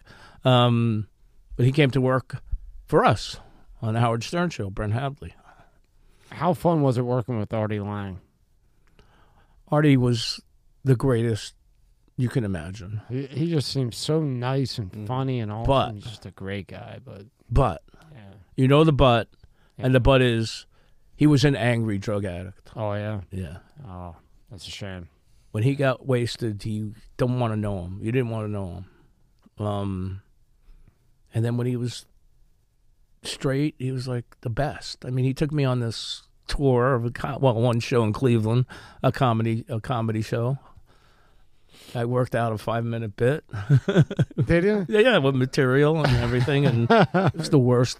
3,000 people. in this theater. Still. I got wasted backstage. I kept drinking. I just kept drinking. I was like so fucking nervous. And I went out there. Of course, I got booed. You know, boo, boo, boo. And like Artie comes out and he's like, I think we should cut this off right now. I was out there 5 or 10 minutes, but it was great. It was awesome. So now when you get to Sirius, you got Artie, you have everything going on. You got all this new cool technology and cool. Pro Tools. Pro Tools. So now you have to learn everything new again? Yeah, we had Adobe Audition at that point. We still had that, you know, because that's what most people can operate easily. It was a very user-friendly interface and very easily adaptable to people that were learning or had to do stuff like that. Pro Tools was actually a lot more complicated, very complicated. I still, to this day, couldn't tell you everything that it does because it does a million things. You learn what you have to learn as you have to learn it. I need to do this. Okay, I'll learn how to do that. I need to do that. I'll learn how to do that. You can't learn everything that it does in whatever. You got to be actually using those effects or whatever to learn how to use them. So as you approach those effects and like, I need to do this, so how do we do this? So I'll figure that out. Okay. So that's how I learned how to do it. Can you pull up tab 3 and then 2? Now, why do you think, so that's Pro Tools, right? So what the hell that's a work of art to me. Seriously. Yeah. Seriously. That's the Mona Lisa to me. Now, what is all that shit? Okay. So when somebody looks at that, that's a simulated soundboard. That's what soundboards look like back in the day. So okay, so like you see God. One strip where he's got the cursor, right? Yeah. You see one strip. Now, that is the same. Well, not that one, but that's a little different because that's a special effects. But take that one, right? That strip is the same as every other strip on that on that picture. Okay. So if you know one, you know how to operate everything. Okay. So it doesn't seem as complicated as it looks right there. So if you learn how to work one strip, you know how to work everything. And those are tracks. So if you put drums on one, you put guitar on another, you put, you know, cymbals on one, and you put brass on one, and, you know, whatever, bass on another. So those are individual tracks, and all the knobs are fade knobs, like left, right. It says 100 left, pan knobs, 100 right. You want to pan the sound to the middle. The stereo sound, let's get stereo tracks. So you got left, you got right. You can pan them together and make it mono. You can pan them to one side, and things like that. Then you got EQs on the top. You got gain controls and so on and so forth. In that example, when they say CPU 1, 2, do they have 8 CPUs hooked up in this example to Pro Tools? Is that what the CPU 1, 2, 3, 4, 5, 6? It depends on what's built into the processor that you're using. And then go to tab 2. So now that's the big boy, I guess, now, right? That's the physical thing? Yeah, I mean... This episode is brought to you by Fiji. More than just water. This is not just rock. It's ancient volcanic rock that filters tropical rain, giving it double the electrolytes and its signature soft, smooth taste. It's not just water. It's Fiji water. You can put those inside of Macs. That's a physical board with as Pro Tools was built. I never used a physical board like that for Pro Tools. It was always inside a Mac, and you had a screen that you would work off of, or 2 screens. So go to all products, Rob. Now, do you think that people, to some extent, went to Logic because it's easier to learn? Because, like, I know more people that use Logic than Pro Tools, but I've always heard that Pro Tools is better. I love Pro Tools. I mean, you know, Logic is easier. Pro Tools is really, really complicated, like I said. You can do a million things with it. I did record my son's band on Pro Tools. Oh, cool. Which was, I mean, you know, recording music is basically what Pro Tools is all about. None of these are the ones you use, right? What's that? None of these ones up here that we're looking at are one that you use, right? I mean, it's come a long way since I've used so every basic Pro Tools probably right there on the right. right Compose, record, edit, and mix. Click on that one. Probably shows what. So yeah. So you did your son's on Pro Tools, huh? I did at Sirius. We recorded at Sirius. Howard yelled at me, but I did it on my own time, and I got permission. So, I mean, it's just an amazing tool to record music with. I mean, you can do anything and everything. You lay it out. I mean, the way they used to record in the 50s and 60s was mono, and they'd record everything at once. It was live. Now, you couldn't track anything. You couldn't just record drums and then go back and add a bass and then go back and add a guitar and then go back and add a keyboard, and you had to do it all at once back in the day. Now, when you started, we had talked about this before. When you had some performers in like Lady Gaga, you remember that one? Listening to that one, I'll never forget that. She blew the house down. Wow. Really? Now, what did that look like on that board? Or because you were using Pro Tools then when we were recording on Pro Tools. Mm-hmm. You know, the live mix wasn't on Pro Tools. We recorded everything into Pro Tools, so we can either correct or mix it better later if there wasn't a great on-air live sound. But she just had a piano and vocal. It wasn't complicated for her. So, but when we had Metallica in, that was complicated. Yeah. They brought Stax into the small studio, which was amazing. But Lady Gaga, you know, I had only known her as a pop dance artist at that point when she came on the show, and she was cool. I liked some of her songs. But she sat down and did a ballad version of one of her dance tunes. And I'm sitting right next to her, standing right next to her. Basically, it was unbelievable. I mean, I couldn't believe the voice on that woman. She showed it off, obviously, that you couldn't really tell in the dance stuff. I mean, she sang her heart out, and it was just tremendous. Yeah, because remember when she first came out, it was all that. It was pop, dance songs. You know, you knew she had a voice, but you didn't know until that. I had goosebumps in the car. Top 5. Yeah. It was amazing. She's top 5. And I mean, I remember that particular interview. He had interviewed her for a while. Yeah. And then she went and sang. Mm-hmm. And fucking. She's top 5. It blew me away, too, being right there. Was there anybody that you could compare to her vocally that you were able to see in person? She was probably the best.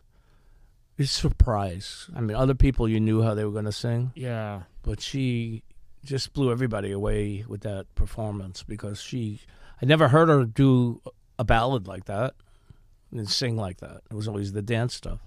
But yeah, I mean, but through the years, I've seen so many and been fortunate enough to work with so many that it just was like a dream inside of a dream inside of a dream. It was like, it never ends. Right? It was like unbelievable sitting there next to some of my idols when I was a teenager in the late 60s and early 70s and listening to all this music, and all of a sudden I'm like engineering for these people. It's like Jethro Tull, Ian Anderson was like, you know, one of my favorite bands as a teenager, and then he's sitting there and I'm, you know, next to him, and there's just meeting, they didn't perform, but meeting McCartney and Ringo Starr. That's something for everybody. I mean, come on. Yeah. Really, just meeting them, you know. Whatever the fuck this is when you got to go. You know, whatever these science people say, you still go, what the fuck? Billy Joel, you know. Billy Joel. Wow. You know, he was on the show, and I'm sitting there, mixing for him and standing next to him. What about bands? What was a really good band that shocked you when they perform live? Because like you said, you know, like the ones that they just have it, you know. Well, I mean, the Foo Fighters were on many times. Yeah. I love Dave Grohl. I mean, you know. I was surprised how good they were live, especially when they're coming through it. Right? Foo Fighters were tremendous. Yeah. Tremendous band. Stained, remember Stained? Oh, Aaron Lewis. Aaron Lewis. I love Aaron Lewis. He's fucking crazy. And his fucking lyrics were killer. Yeah, he would come in. He would come over. He would come in when we were at K-Rock. He would come in. I have this like supply closet next to my studio that I kept tape in and whatever. And he was like, where can I, light up a joint? And go in there. He would go in the supply closet and just light up a joint. It's like Tom would become like, what's going on around here? That first album was insane. Stain was amazing. We did a karaoke contest, speaking of crazy, on air.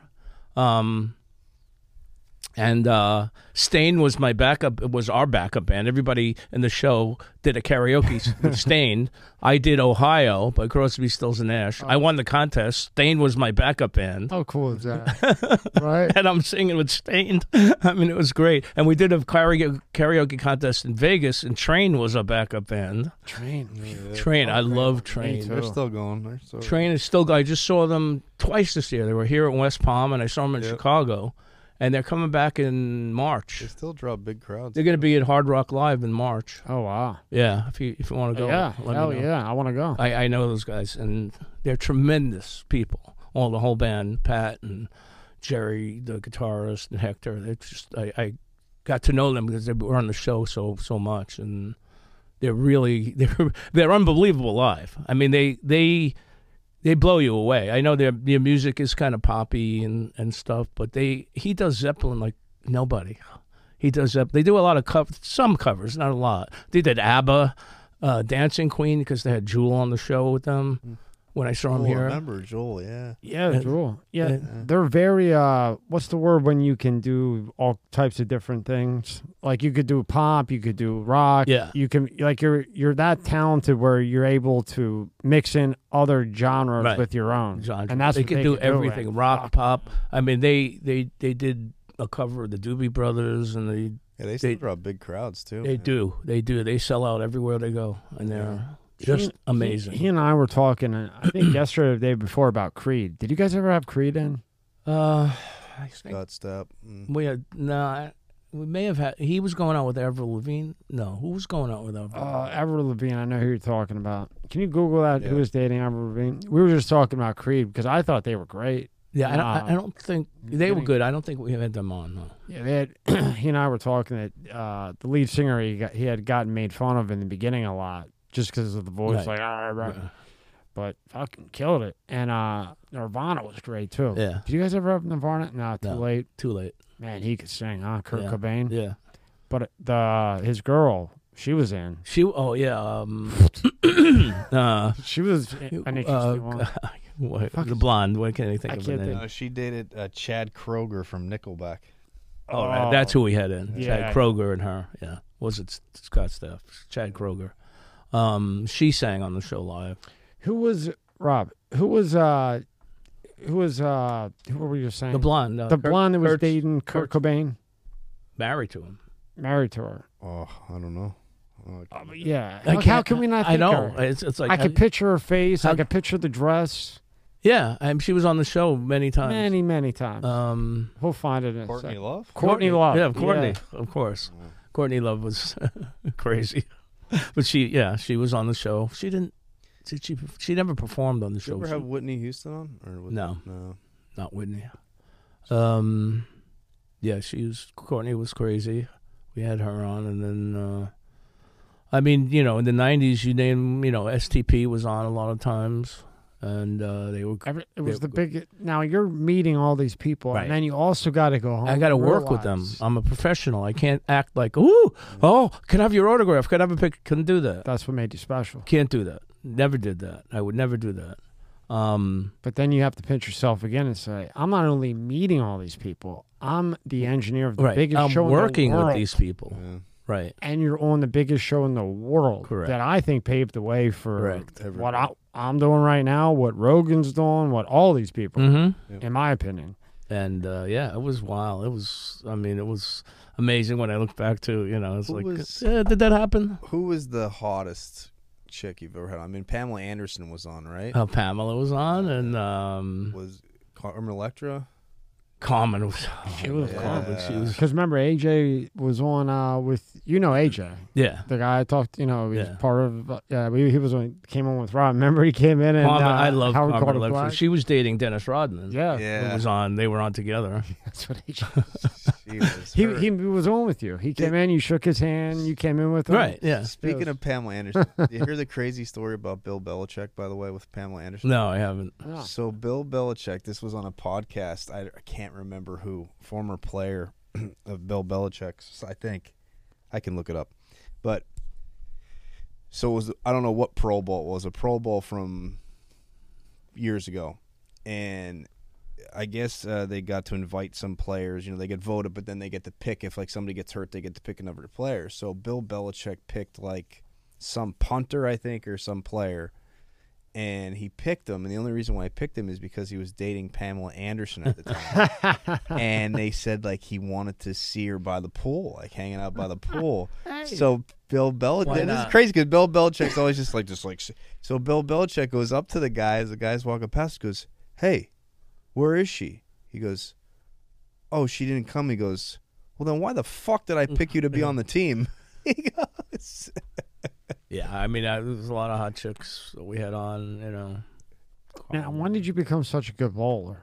bowling. When I was looking you up this morning, I saw Scott's quite of a bowler. Oh. Yeah. As in tournaments. 300s? I have bowled 300s. Yeah. Oh. When did that all start, Scott? I bowled all my life since I was a kid. Did you? Yeah.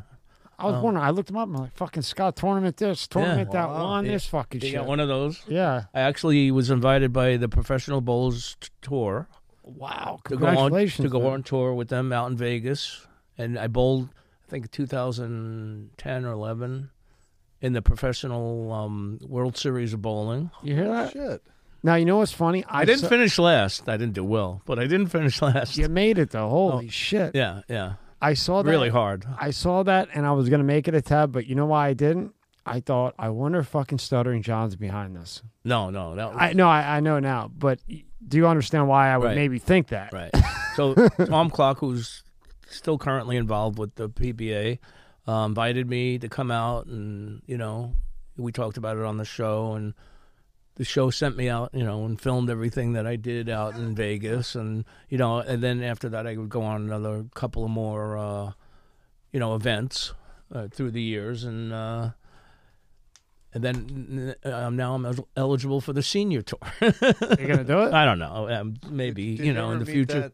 you ever meet that crazy bowler? He's I think he's a sign like thing. Pete Weber. Oh, Pete Weber, yeah. Yeah. Pete Weber, I was at I was sitting in the audience at his most famous, the one they clipped from where he's yelling. He just won the tournament. Just me, brother, I'm the man. Yeah. I was right there, Really? in the front row. You could see me a lot of times in the clips. I'm sitting at that. I was at that tournament. Oh, shit. That was in Jersey. Wow. Now, okay. Carroll Hill Lanes in New Brunswick. So I always try to understand it. So, like, a genius like you with sound, like, seriously, with sound and engineering, how does that mix with bowling? There has to be something. It doesn't really. But there has to be something with bowling. Like, is it the accuracy and then the accuracy of, like, the sonic sound of coming the through the pins. sound? Or I don't know. I'm just fucking crazy. I guess that's- bowled since I was like 10 in leagues, and as a kid bowler, and just kept bowling in leagues my whole life. And I was really never that good until I got older, believe it or not, because I never had the time to put into it. Once I started my career as an engineer, that was my career. I stopped bowling for like 15 years. Wow. And then one day, one of my friends said, "Hey, we're joining a league, a mixed league. You want to join with your wife? That's a night out." And I'm like, "Oh, all right, what the hell, well, for fun." It was like a travel league. Like if you won, you won a weekend trip somewhere. Yeah, I've seen it. It wasn't money. They used to have them in Pennsylvania. I've seen in the newspaper. It'd be like, get 10 guys together, you go bowl. Everybody sucks and is drunk, but if you're good, you get to the next one, and then at the end you get like a Caribbean cruise for 3 days to some shithole. So yeah, it was like that, So I said fine, and I just started bowling, and I was like, okay, this is cool. I'm doing pretty well. It wasn't serious, and I'm bowling, okay. And then some other friend said, "Hey, we're in a men's league. Serious money, You want to join? I'm like, okay, let's join. Let's join. So I was, in the travel league, I was averaging in like the mid 170s, which is not great. And then I got to bowl. 170 sounds pretty damn good to me. Then I got to bowl with guys and Sirius, and I stepped up my equipment, and got good equipment. The PBA was nice enough to hook me up with the manufacturers like Brunswick, and I was able to get really great equipment. And I went, and then I was averaging 215. Like that at that point. 10. What's a good tip for us bumper bowlers? Yeah, mine go straight down the fucking thing and curve off. Can you give us a couple tips? How do you curve here? the ball? Oh well, you gotta. Well, there's a lot of. You can't just curve if you pick up a ball at the lanes, a house ball as we call them, you can't just curve a house ball. In other words, a shit ball. Yeah. Shit ball, you can't curve. Ball shit. There are weights inside the ball, and when you get it drilled through your fingers, the weights, the way you tell the guy drilling it, I want the ball to hook. So they put the weights are tilted to where you put your fingers, so when you throw it, the weights will make the ball hook. So we don't suck. We just don't have the right ball. Yeah, I know. You can add to it, but and then you roll it off your fingertips instead of your fingers all the way in, so that gives it a lot of roll. I put my midget fingers all the way in, and that gives it a lot of forward roll. And the best thing to do is if you're just an amateur bowler, just make sure your arm goes straight out. That's all you got to do. Like a follow through. I do that all the time. The follow through, straight. Yeah, but straight like this. Like sometimes you'll go like that, or you'll go like that, and you don't realize it. It's like golf when I hit a ball and I said that was good, and the balls wind up in the water. You got to follow through and point your arm at the head pin.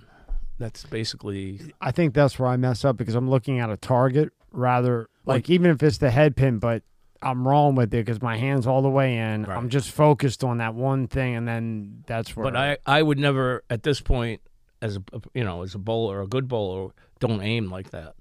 I look down at the arrows. There's an arrow over there. Yeah. To the right, I shoot for that arrow because I know the ball's going to hook back. I don't aim at the head pin. I aim at the arrow on the floor. Well, I've never looked at the arrow once in my life. Have you? I mean, I knew that they were there, but that was about it. Aim at the arrows because I know if I hit that arrow or I hit that spot right in front of me, that ball's going to go out and then come back. That would be like one of the most. Me and my buddies, like basketball, yeah, competitive, but bowling would always be the most fucking competitive thing. We'd almost get in fights over bowling. Bowling and pool. Yeah, pool too. Yeah, right. Pool and bowling. Bowling also is when you get up to a professional level, they put oil in the lanes. The oil makes the ball do different things. There's different types of oil. There's different thicknesses of oil. There's different lengths of oil, how far out it goes on the lane. So depending on how they oil the lane, with the same ball and the same grip, it'll be totally different between different oil and patterns. They call them patterns. Now, when you're on that level, do you know that? Like, do you know if you're going to go bowl here, this is how they oil it? Mm-hmm. So usually know. Oh, you don't know? No, you usually do know. I do know. Yeah, you know. So it's equivalent to, say, like an NFL. If we're playing on turf, all right, this weekend we're playing on turf, so you might do a little different so you don't hurt, or grass. It's like if you're golfing and it's windy versus not windy. Right, there you go. Oh, okay, I got to compensate for the wind that's blowing left to right, or it's blowing against me. I got to hit it lower, or things like that. That's what you got to, okay, so this oil is going to make the ball slide more, so it won't hook as much. So then I got to know to move my positioning on the lane, so I'm not throwing it for a big hook. I'm throwing it straighter. Damn, that's so interesting. I never knew that. It was like different fields. Yeah, no, I didn't know that either, actually. Yeah, it could be crazy real. At the professional level. When you're bowling in a league in a local local bowling alley, they oil that lane the same way all the time. And once you know how they oil it, whether it be oily or dry, or what the conditions are going to be every day, they're going to be relatively the same in a league. But when you're bowling professionally, it's different every time. They tell you what the pattern is and what it's called and what it will do.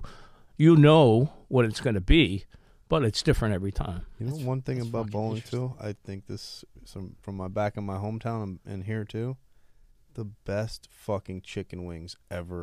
I don't know why, but that's why you can't bowl. You got greasy fingers. That's probably you put them in the bowl. Oh, dude, the best fucking chicken wings ever from bowling alleys. I don't know why. So I actually haven't bowled since before the pandemic. Wow. Because I had shoulder surgery, and then the pandemic came when I was ready to go back to bowling. My shoulder healed, and then I just wouldn't go in a bowling alley. It was indoors. You know, nobody wanted to go indoors in a bowling alley during a pandemic.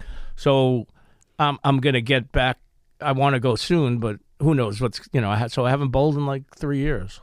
Muscle memory. I golf. I'm outside. Yeah, that's right. Your new hobby is golfing, hitting it on the water, and try not to get eaten in Florida by an alligator. That's right, exactly. Remember, you're in Florida now, buddy. I almost did. Don't get that ball. I had a bowl in the water, and I'm walking to the water, and there, guess what? You saw an alligator? I saw an alligator, right, crawling out of the water. What course is that at? So I know that was Palm Beach course, Osprey.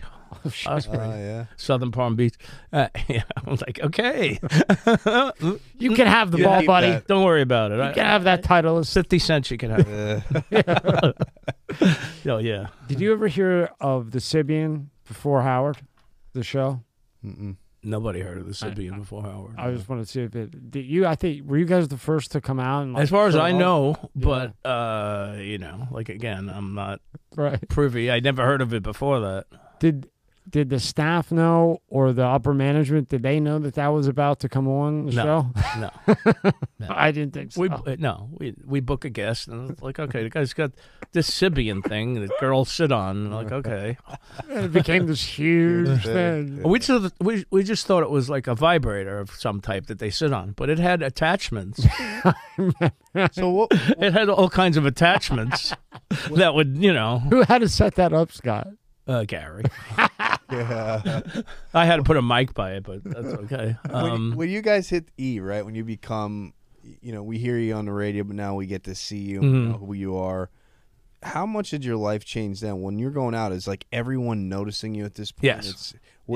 Was it annoying at some point, or was it, this is cool? Like it was cool. It's still cool, and I don't get recognized as much now because it's been a while. Yeah. But actually, a couple of years ago, I'm down in Delray Beach, walking downtown. Some guy goes, "Hey, you're Scott, from the Stern Show." I'm like, "Yeah. That's cool. How you doing?" And so occasionally it'll happen now, but it was a lot back then when we were on E, especially when we were on E. And then it got less when we went to Sirius because we were on pay TV. Howard TV was a subscription. So, any stalkers or weird people that I did once, but we take care of those things, Yeah. Now, when he first went to Sirius, I don't think he really lost anything. Like viewer-wise, did the viewers go down a lot initially? Again, you don't know the analytics. I wouldn't know. Curious. I wouldn't know that. Yeah. I can't imagine that we had as many listeners on Sirius in the beginning that we had at K-Rock and the nationwide stations we had. So, but just for the eventually we did. Mm-hmm. There was a lot of listeners on Sirius, so it was great. I mean, and then he still had to push boundaries, believe it or not.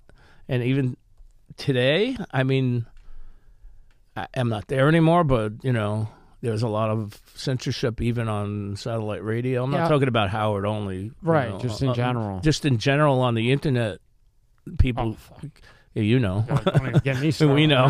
Even with podcasts and things, they want to censor everything. Not so much the government, but the companies that control these, places that they put on podcasts, and they want to act like the laws are the FCC laws. I mean, they'll go a little further than that. I mean, but Sirius allows language, like we're doing here. So that's good. But there's still topics that are taboo to everybody. All across the map. What they are. Yeah. We don't need to throw them. I think everybody does. Yeah. So, there's still stuff that you can't talk about. You shouldn't talk about. Why, I don't know. You should be able to talk about everything, whatever you want, in a within reason, right?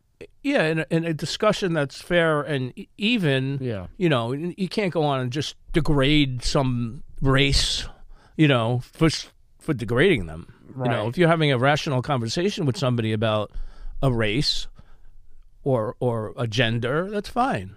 You know, you're not degrading anybody, but, you know. That's why I thought it was such bullshit what they did to Joe Rogan. You know, he was the first one to have on like the Malones, the doctors, and all that stuff going against the agenda. Right. And then when he did that, they did what you were talking about before. They cut up, 13 years of the N-word. But what they cut up, they didn't put in the fact that he was sitting across from another African American, and they were joking around saying the N-word like just joking. No, like, you know what I mean? I get it. And because he went against the grain of what the agenda, they made him look like a racist. But the guy he's sitting next to on one of them was Chappelle, who he goes on fucking tour with. Yeah. And they're just joking as comedians. I know. And that's the type of shit they do. And they did it with you guys. Even comedians I feel bad for. They can't even do racy shows live. I heard they're not even broadcasting. Scott, they're doing shows live in front of an audience that's not even going out anywhere, and they're getting censored. I heard Chris Rock is tearing shit up. He's really? When you walk in, no phone. They're taking the phone, and he is just ripping. Good for him. Story through the grapevine, and I heard he's got a real good one. He was on the show a number of times. Yeah, great guy, and so good. Funny as hell. Good for him. Yeah, he's really funny. Who do you think's the best comedian? Oh, top two. Come on. Okay, you got Murphy. What do you give Eddie Murphy for one? Come on, Eddie Murphy. But I worked, and I got to know one of the best ever comedians. Well, in my opinion, the best ever comedian was George Carlin. Everyone says George Carlin. See, that was before my time. Yeah. Everybody says George Carlin. Absolutely. Obviously, Rodney Dangerfield, who I got to meet. I never met Carlin, but I got to know and work with Sam Kinison. Oh, that's another one, too. Sam Kinison was beyond amazing. And it's too bad he had to die. So, Carlin and Kinison, the main guys I always hear talk about them, Joey Diaz, Rogan, Rock, Murphy, and I can't remember his name. It was so funny. Bernie Mac. Bernie Mac. Those were their mentors. Like mentors. Right. And who's the best alive? Those guys. Yeah. I mean, other than Bernie, unfortunately. Yeah, I mean, the two Carlin was amazing, just amazing, and he was clean, basically clean. He'd just make up shit that you would like, everyday stuff that you would like. Oh yeah, that's funny. I mean, he would just write every day. He would just write anything he saw, like this cup, that cup, this thing, and then over time he would just turn it into that scissors was with that tape. Right. I would remember this bit that I bought a Carlin album like in the 70s, and it was like this bit called Football Baseball. I don't know if you ever heard of it, but it was like he'd go into this bit like, football is, I'm a football player and I can beat your ass. And then baseball, you float down the and he'd be like, it was like totally opposite. Like, football is just big macho game, and baseball is just like little hit the ball and run to first base thing. And he made it so funny, but without in his the way, vulgarity. Yeah, without the vulgarity, but it was just so funny. Speaking of which, I didn't realize how into sports you were. I'm very into sports. So, we know your favorite baseball team is the Mets. Favorite hockey team? Hockey, I'm not into. The basketball, I'm not into. Football and baseball are my sports. Those are the two. And bowling. And bowling. Bowling, I participated in. Who's your basketball team? It was the Knicks, but I got just sick of them. You can't. Yeah, everybody. You can't. You even had Phil Jackson. Yeah, I know. Oh God. Who is not a? I don't think he's a good. Team owner, right. He should have been on the floor. Yeah. Now, if he would have had that team and coached that team, he couldn't manage GM different. that team. It was terrible. He didn't care. He didn't do anything. He didn't. I mean, he took the money and just ran. Yeah. Ran for the hills. Wonder why Jeannie Buss left him, or why he left Jeannie Buss. Who knows? Relationships. Yeah. Women, men, whatever. Who's going to win the Super Bowl? This year, I'd have to say Philly. Yeah. You got a Philly out of it. I'd have to say Philly. I mean, but Philly or San Fran, one of those San two. Fran looks tough. Yeah. So who's going to be in the Super Bowl? Philly. Philly is the number one, and then from the AFC. What you think, not like the record. Oh, what I Yeah. what I think doesn't really matter. No, it does matter. I want to know what you think, not stats. I'm a Jet fan too, but they're not going to be in. There's no fucking way. They have no They need chance. a quarterback. They need a quarterback. Yeah, they have no chance. Buffalo. Who we got? Buffalo. Buffalo. City. I want to see Buffalo. Remember I texted you last week and I thought they were going to lose to the Lions. Buffalo. Yeah, Buffalo. I was waiting to text you. I want to see Buffalo, Philly. What do you think, Rob? Has it changed? Nah. So I still have my Eagles, but I don't like to say that because I'm a big jinx guy, so I don't say it. So I think so, but until they're there. But I'm still gonna say the Eagles. And my original pick, which is not looking so good now, was the Eagles-Dolphins. Dolphins, yeah. And it would be Tua versus Hurts, the guy who Right. replaced Hurts at Alabama, all that type of stuff. The Dolphins have kind of fallen off, and they're playing in Buffalo this week. In right. It's a big 15 game. inches of snow it's supposed to Saturday night. be. So big game. I'm going to switch the Dolphins, and I'm going Kansas City Chiefs. Chiefs. Andy Reid versus the Eagles. That's what I think too. Boom. That's a good game. Boom. I'd like to see the only real New York team, though, Yeah. Yeah. in the Super Bowl. I think it's going to be San Francisco looks fucking good. They look But good. They got McCaffrey and Debo got hurt. they lost Garoppolo, but Yeah, I think Eagles, Kansas City. That's what I think. Stays. And then who wins that? I don't know. Andy Reid does not win Super Bowls. Yeah. Right? He pissed me off quite a few times. He won one. And McNabb. there you go. Fucking McNabb. Yeah, that's my pick. So, So who do you think next year for basketball? basketball. That's right. You're I'm not into basketball. Baseball. You know, Baseball. baseball next year. Yeah. Well, I mean, the Mets just spent a fortune. Steve Cohen just Verlander. lit up the fucking baseball world and spent twice as much as everybody else. I can't believe they did that. They were playing. They're playing with Yankee numbers right Yeah, no, they're playing with their own Yeah, he's got his own record now. numbers Above. Yeah. above and beyond the Yankees, and he's paying in tax, just luxury tax, God. more than some teams' full payroll. Is, believe it or not. I can't believe His- MLB makes that much goddamn money. His luxury tax is going to be somewhere in the 70 million range. Wow. 70 to 80 million range just for the tax because he went over the. Luxury tax. Some teams don't spend that much on their Players. full The payroll. Rays and the Marlins probably. Right. So he's spending. It'll probably be close to 350 in payroll, then plus the tax, which is beyond anything anybody's ever spent. Is MLB making that kind of money? You tell me. He has that money. He's not spending MLB money. He's spending his own money. His own money. He's going to lose money on this season because there's no way they can make that money back. Hell no. It's his money. He's one of the richest guys in the world. So he wants that. He was a fan growing up. He's a fan of the Mets, and he wants to make sure that they win a championship. This would have been, and everyone who may have watched this in the past, all Philly for me, except for baseball. I grew up a Mets fan There you go. because I saw Yeah, Mr. Met from had day one I met him. And all the teams in that division, the Braves and the Phillies, and are spending like crazy. and- They got great teams, all three of them. It's going to be a dogfight. Scott, you know how much it kills me though as being a Philly sports fan and everything. Yeah. And I hate the Phillies. And then they go to the World Series I this know, year. I couldn't and the believe it. Mets, if the Mets won, the Mets were going to the World Series. I know. I told it that. I said it, and I think they would have won it this year. This would have been the Mets year. DeGrom, I know. all that, they would have fucking won it this year. I know. promise you they would have. You think they win it next year, or you think they need two? Yeah, if they would have beat Atlanta one game at the end of the year, Yeah. they would have skipped and had the bye, right. and they would have gone all They the would have way. been I think they would have gone all the way. I think so too. Yeah. Look and see how much they spent real quick. This year? Yeah. You think they'll win next year? Or you think it will take a year or two to get comfortable? with It's each other? hard. They got a hard division to win. Listen, they'll do great in the regular season. The playoffs are a crapshoot. Yeah.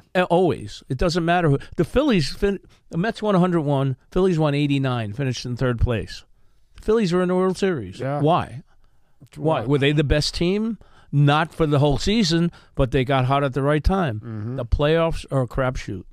Usually, if you have you're not going to win if you have the best team. Always, you're not going to happen. Across 6 contracts Shoot that up so here. far. Yep. Hold on. Can't Ready for this? imagine. Just 6 contracts so far here. It says. Blow that up a little bit. Let me see. Let's see here. And I'll show you where I'm talking about. In total, across these 6 contracts, the Mets have dished out $461.6 million. Wow. The annual figure is about $129 million in new payroll for the 2023 season.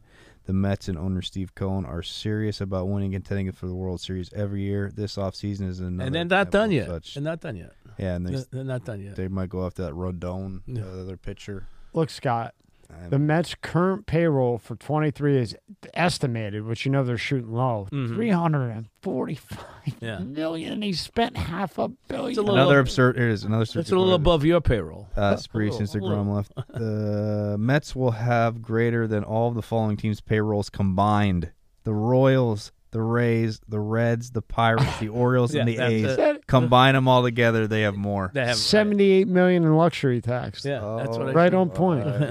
My goodness. Yeah. I hope just for the guys. Who the hell is he? Come on. Who is- Coney's a hedge fund guy. Oh fuck. Hedge fund guy. Hedge fund. All right. There you go. We'll make that back tomorrow. Yeah, he's not a crypto guy. Well, He Good. got arrested. He got arrested. They got him. He's not Whoa, somebody's gotta- FTX. Yeah, they got him. And baseball he was into sponsoring baseball last year. The umpires had FTX on their uniforms. they all got some. They all got fucked. Every one of them. Last thing, who's the best quarterback of all time? Got to be Brady. I mean, I Thank you. I never liked Brady, but I mean, You know what we have to do? We haven't done it. We got to do a How can you- fucking running tally. how can you deny? Ask him. How Can you deny it, Rob? You got 2 guys. I mean, you're there asking may him. be some better for shorter periods of time. I agree with that. Maybe for 2 years or 3 years, somebody was better than Brady for that. I Okay. mean, for 20 fucking years, over 20 years he's playing. You can't beat that. He's got 6 Super Bowl. and he's got a shit line this year, but the second game of this season, he threw an 80-yard pass, and they compared it to 2004, and it looked identical. At 42, getting divorced I know. and gotten destroyed by crypto. You can't beat that. So how can you explain Joe Montana? Yeah, he was an FC. Rob. So I'll explain my theory for Tom Brady that not people will hate and they'll comment on this. And yes, I am a Tom Brady hater. And I would go back to a couple examples. Drew Brees never gets hurt. We may not hear of Tom Brady. People say, no, we still would have. I don't know. Can't count that. You So have X this. that out. You have the snowball with the Raiders, the tuck rule. It wasn't Drew Brees. It was Oh, sorry, not Drew Brees. Drew Bledsoe. I meant Drew Bledsoe. Yeah.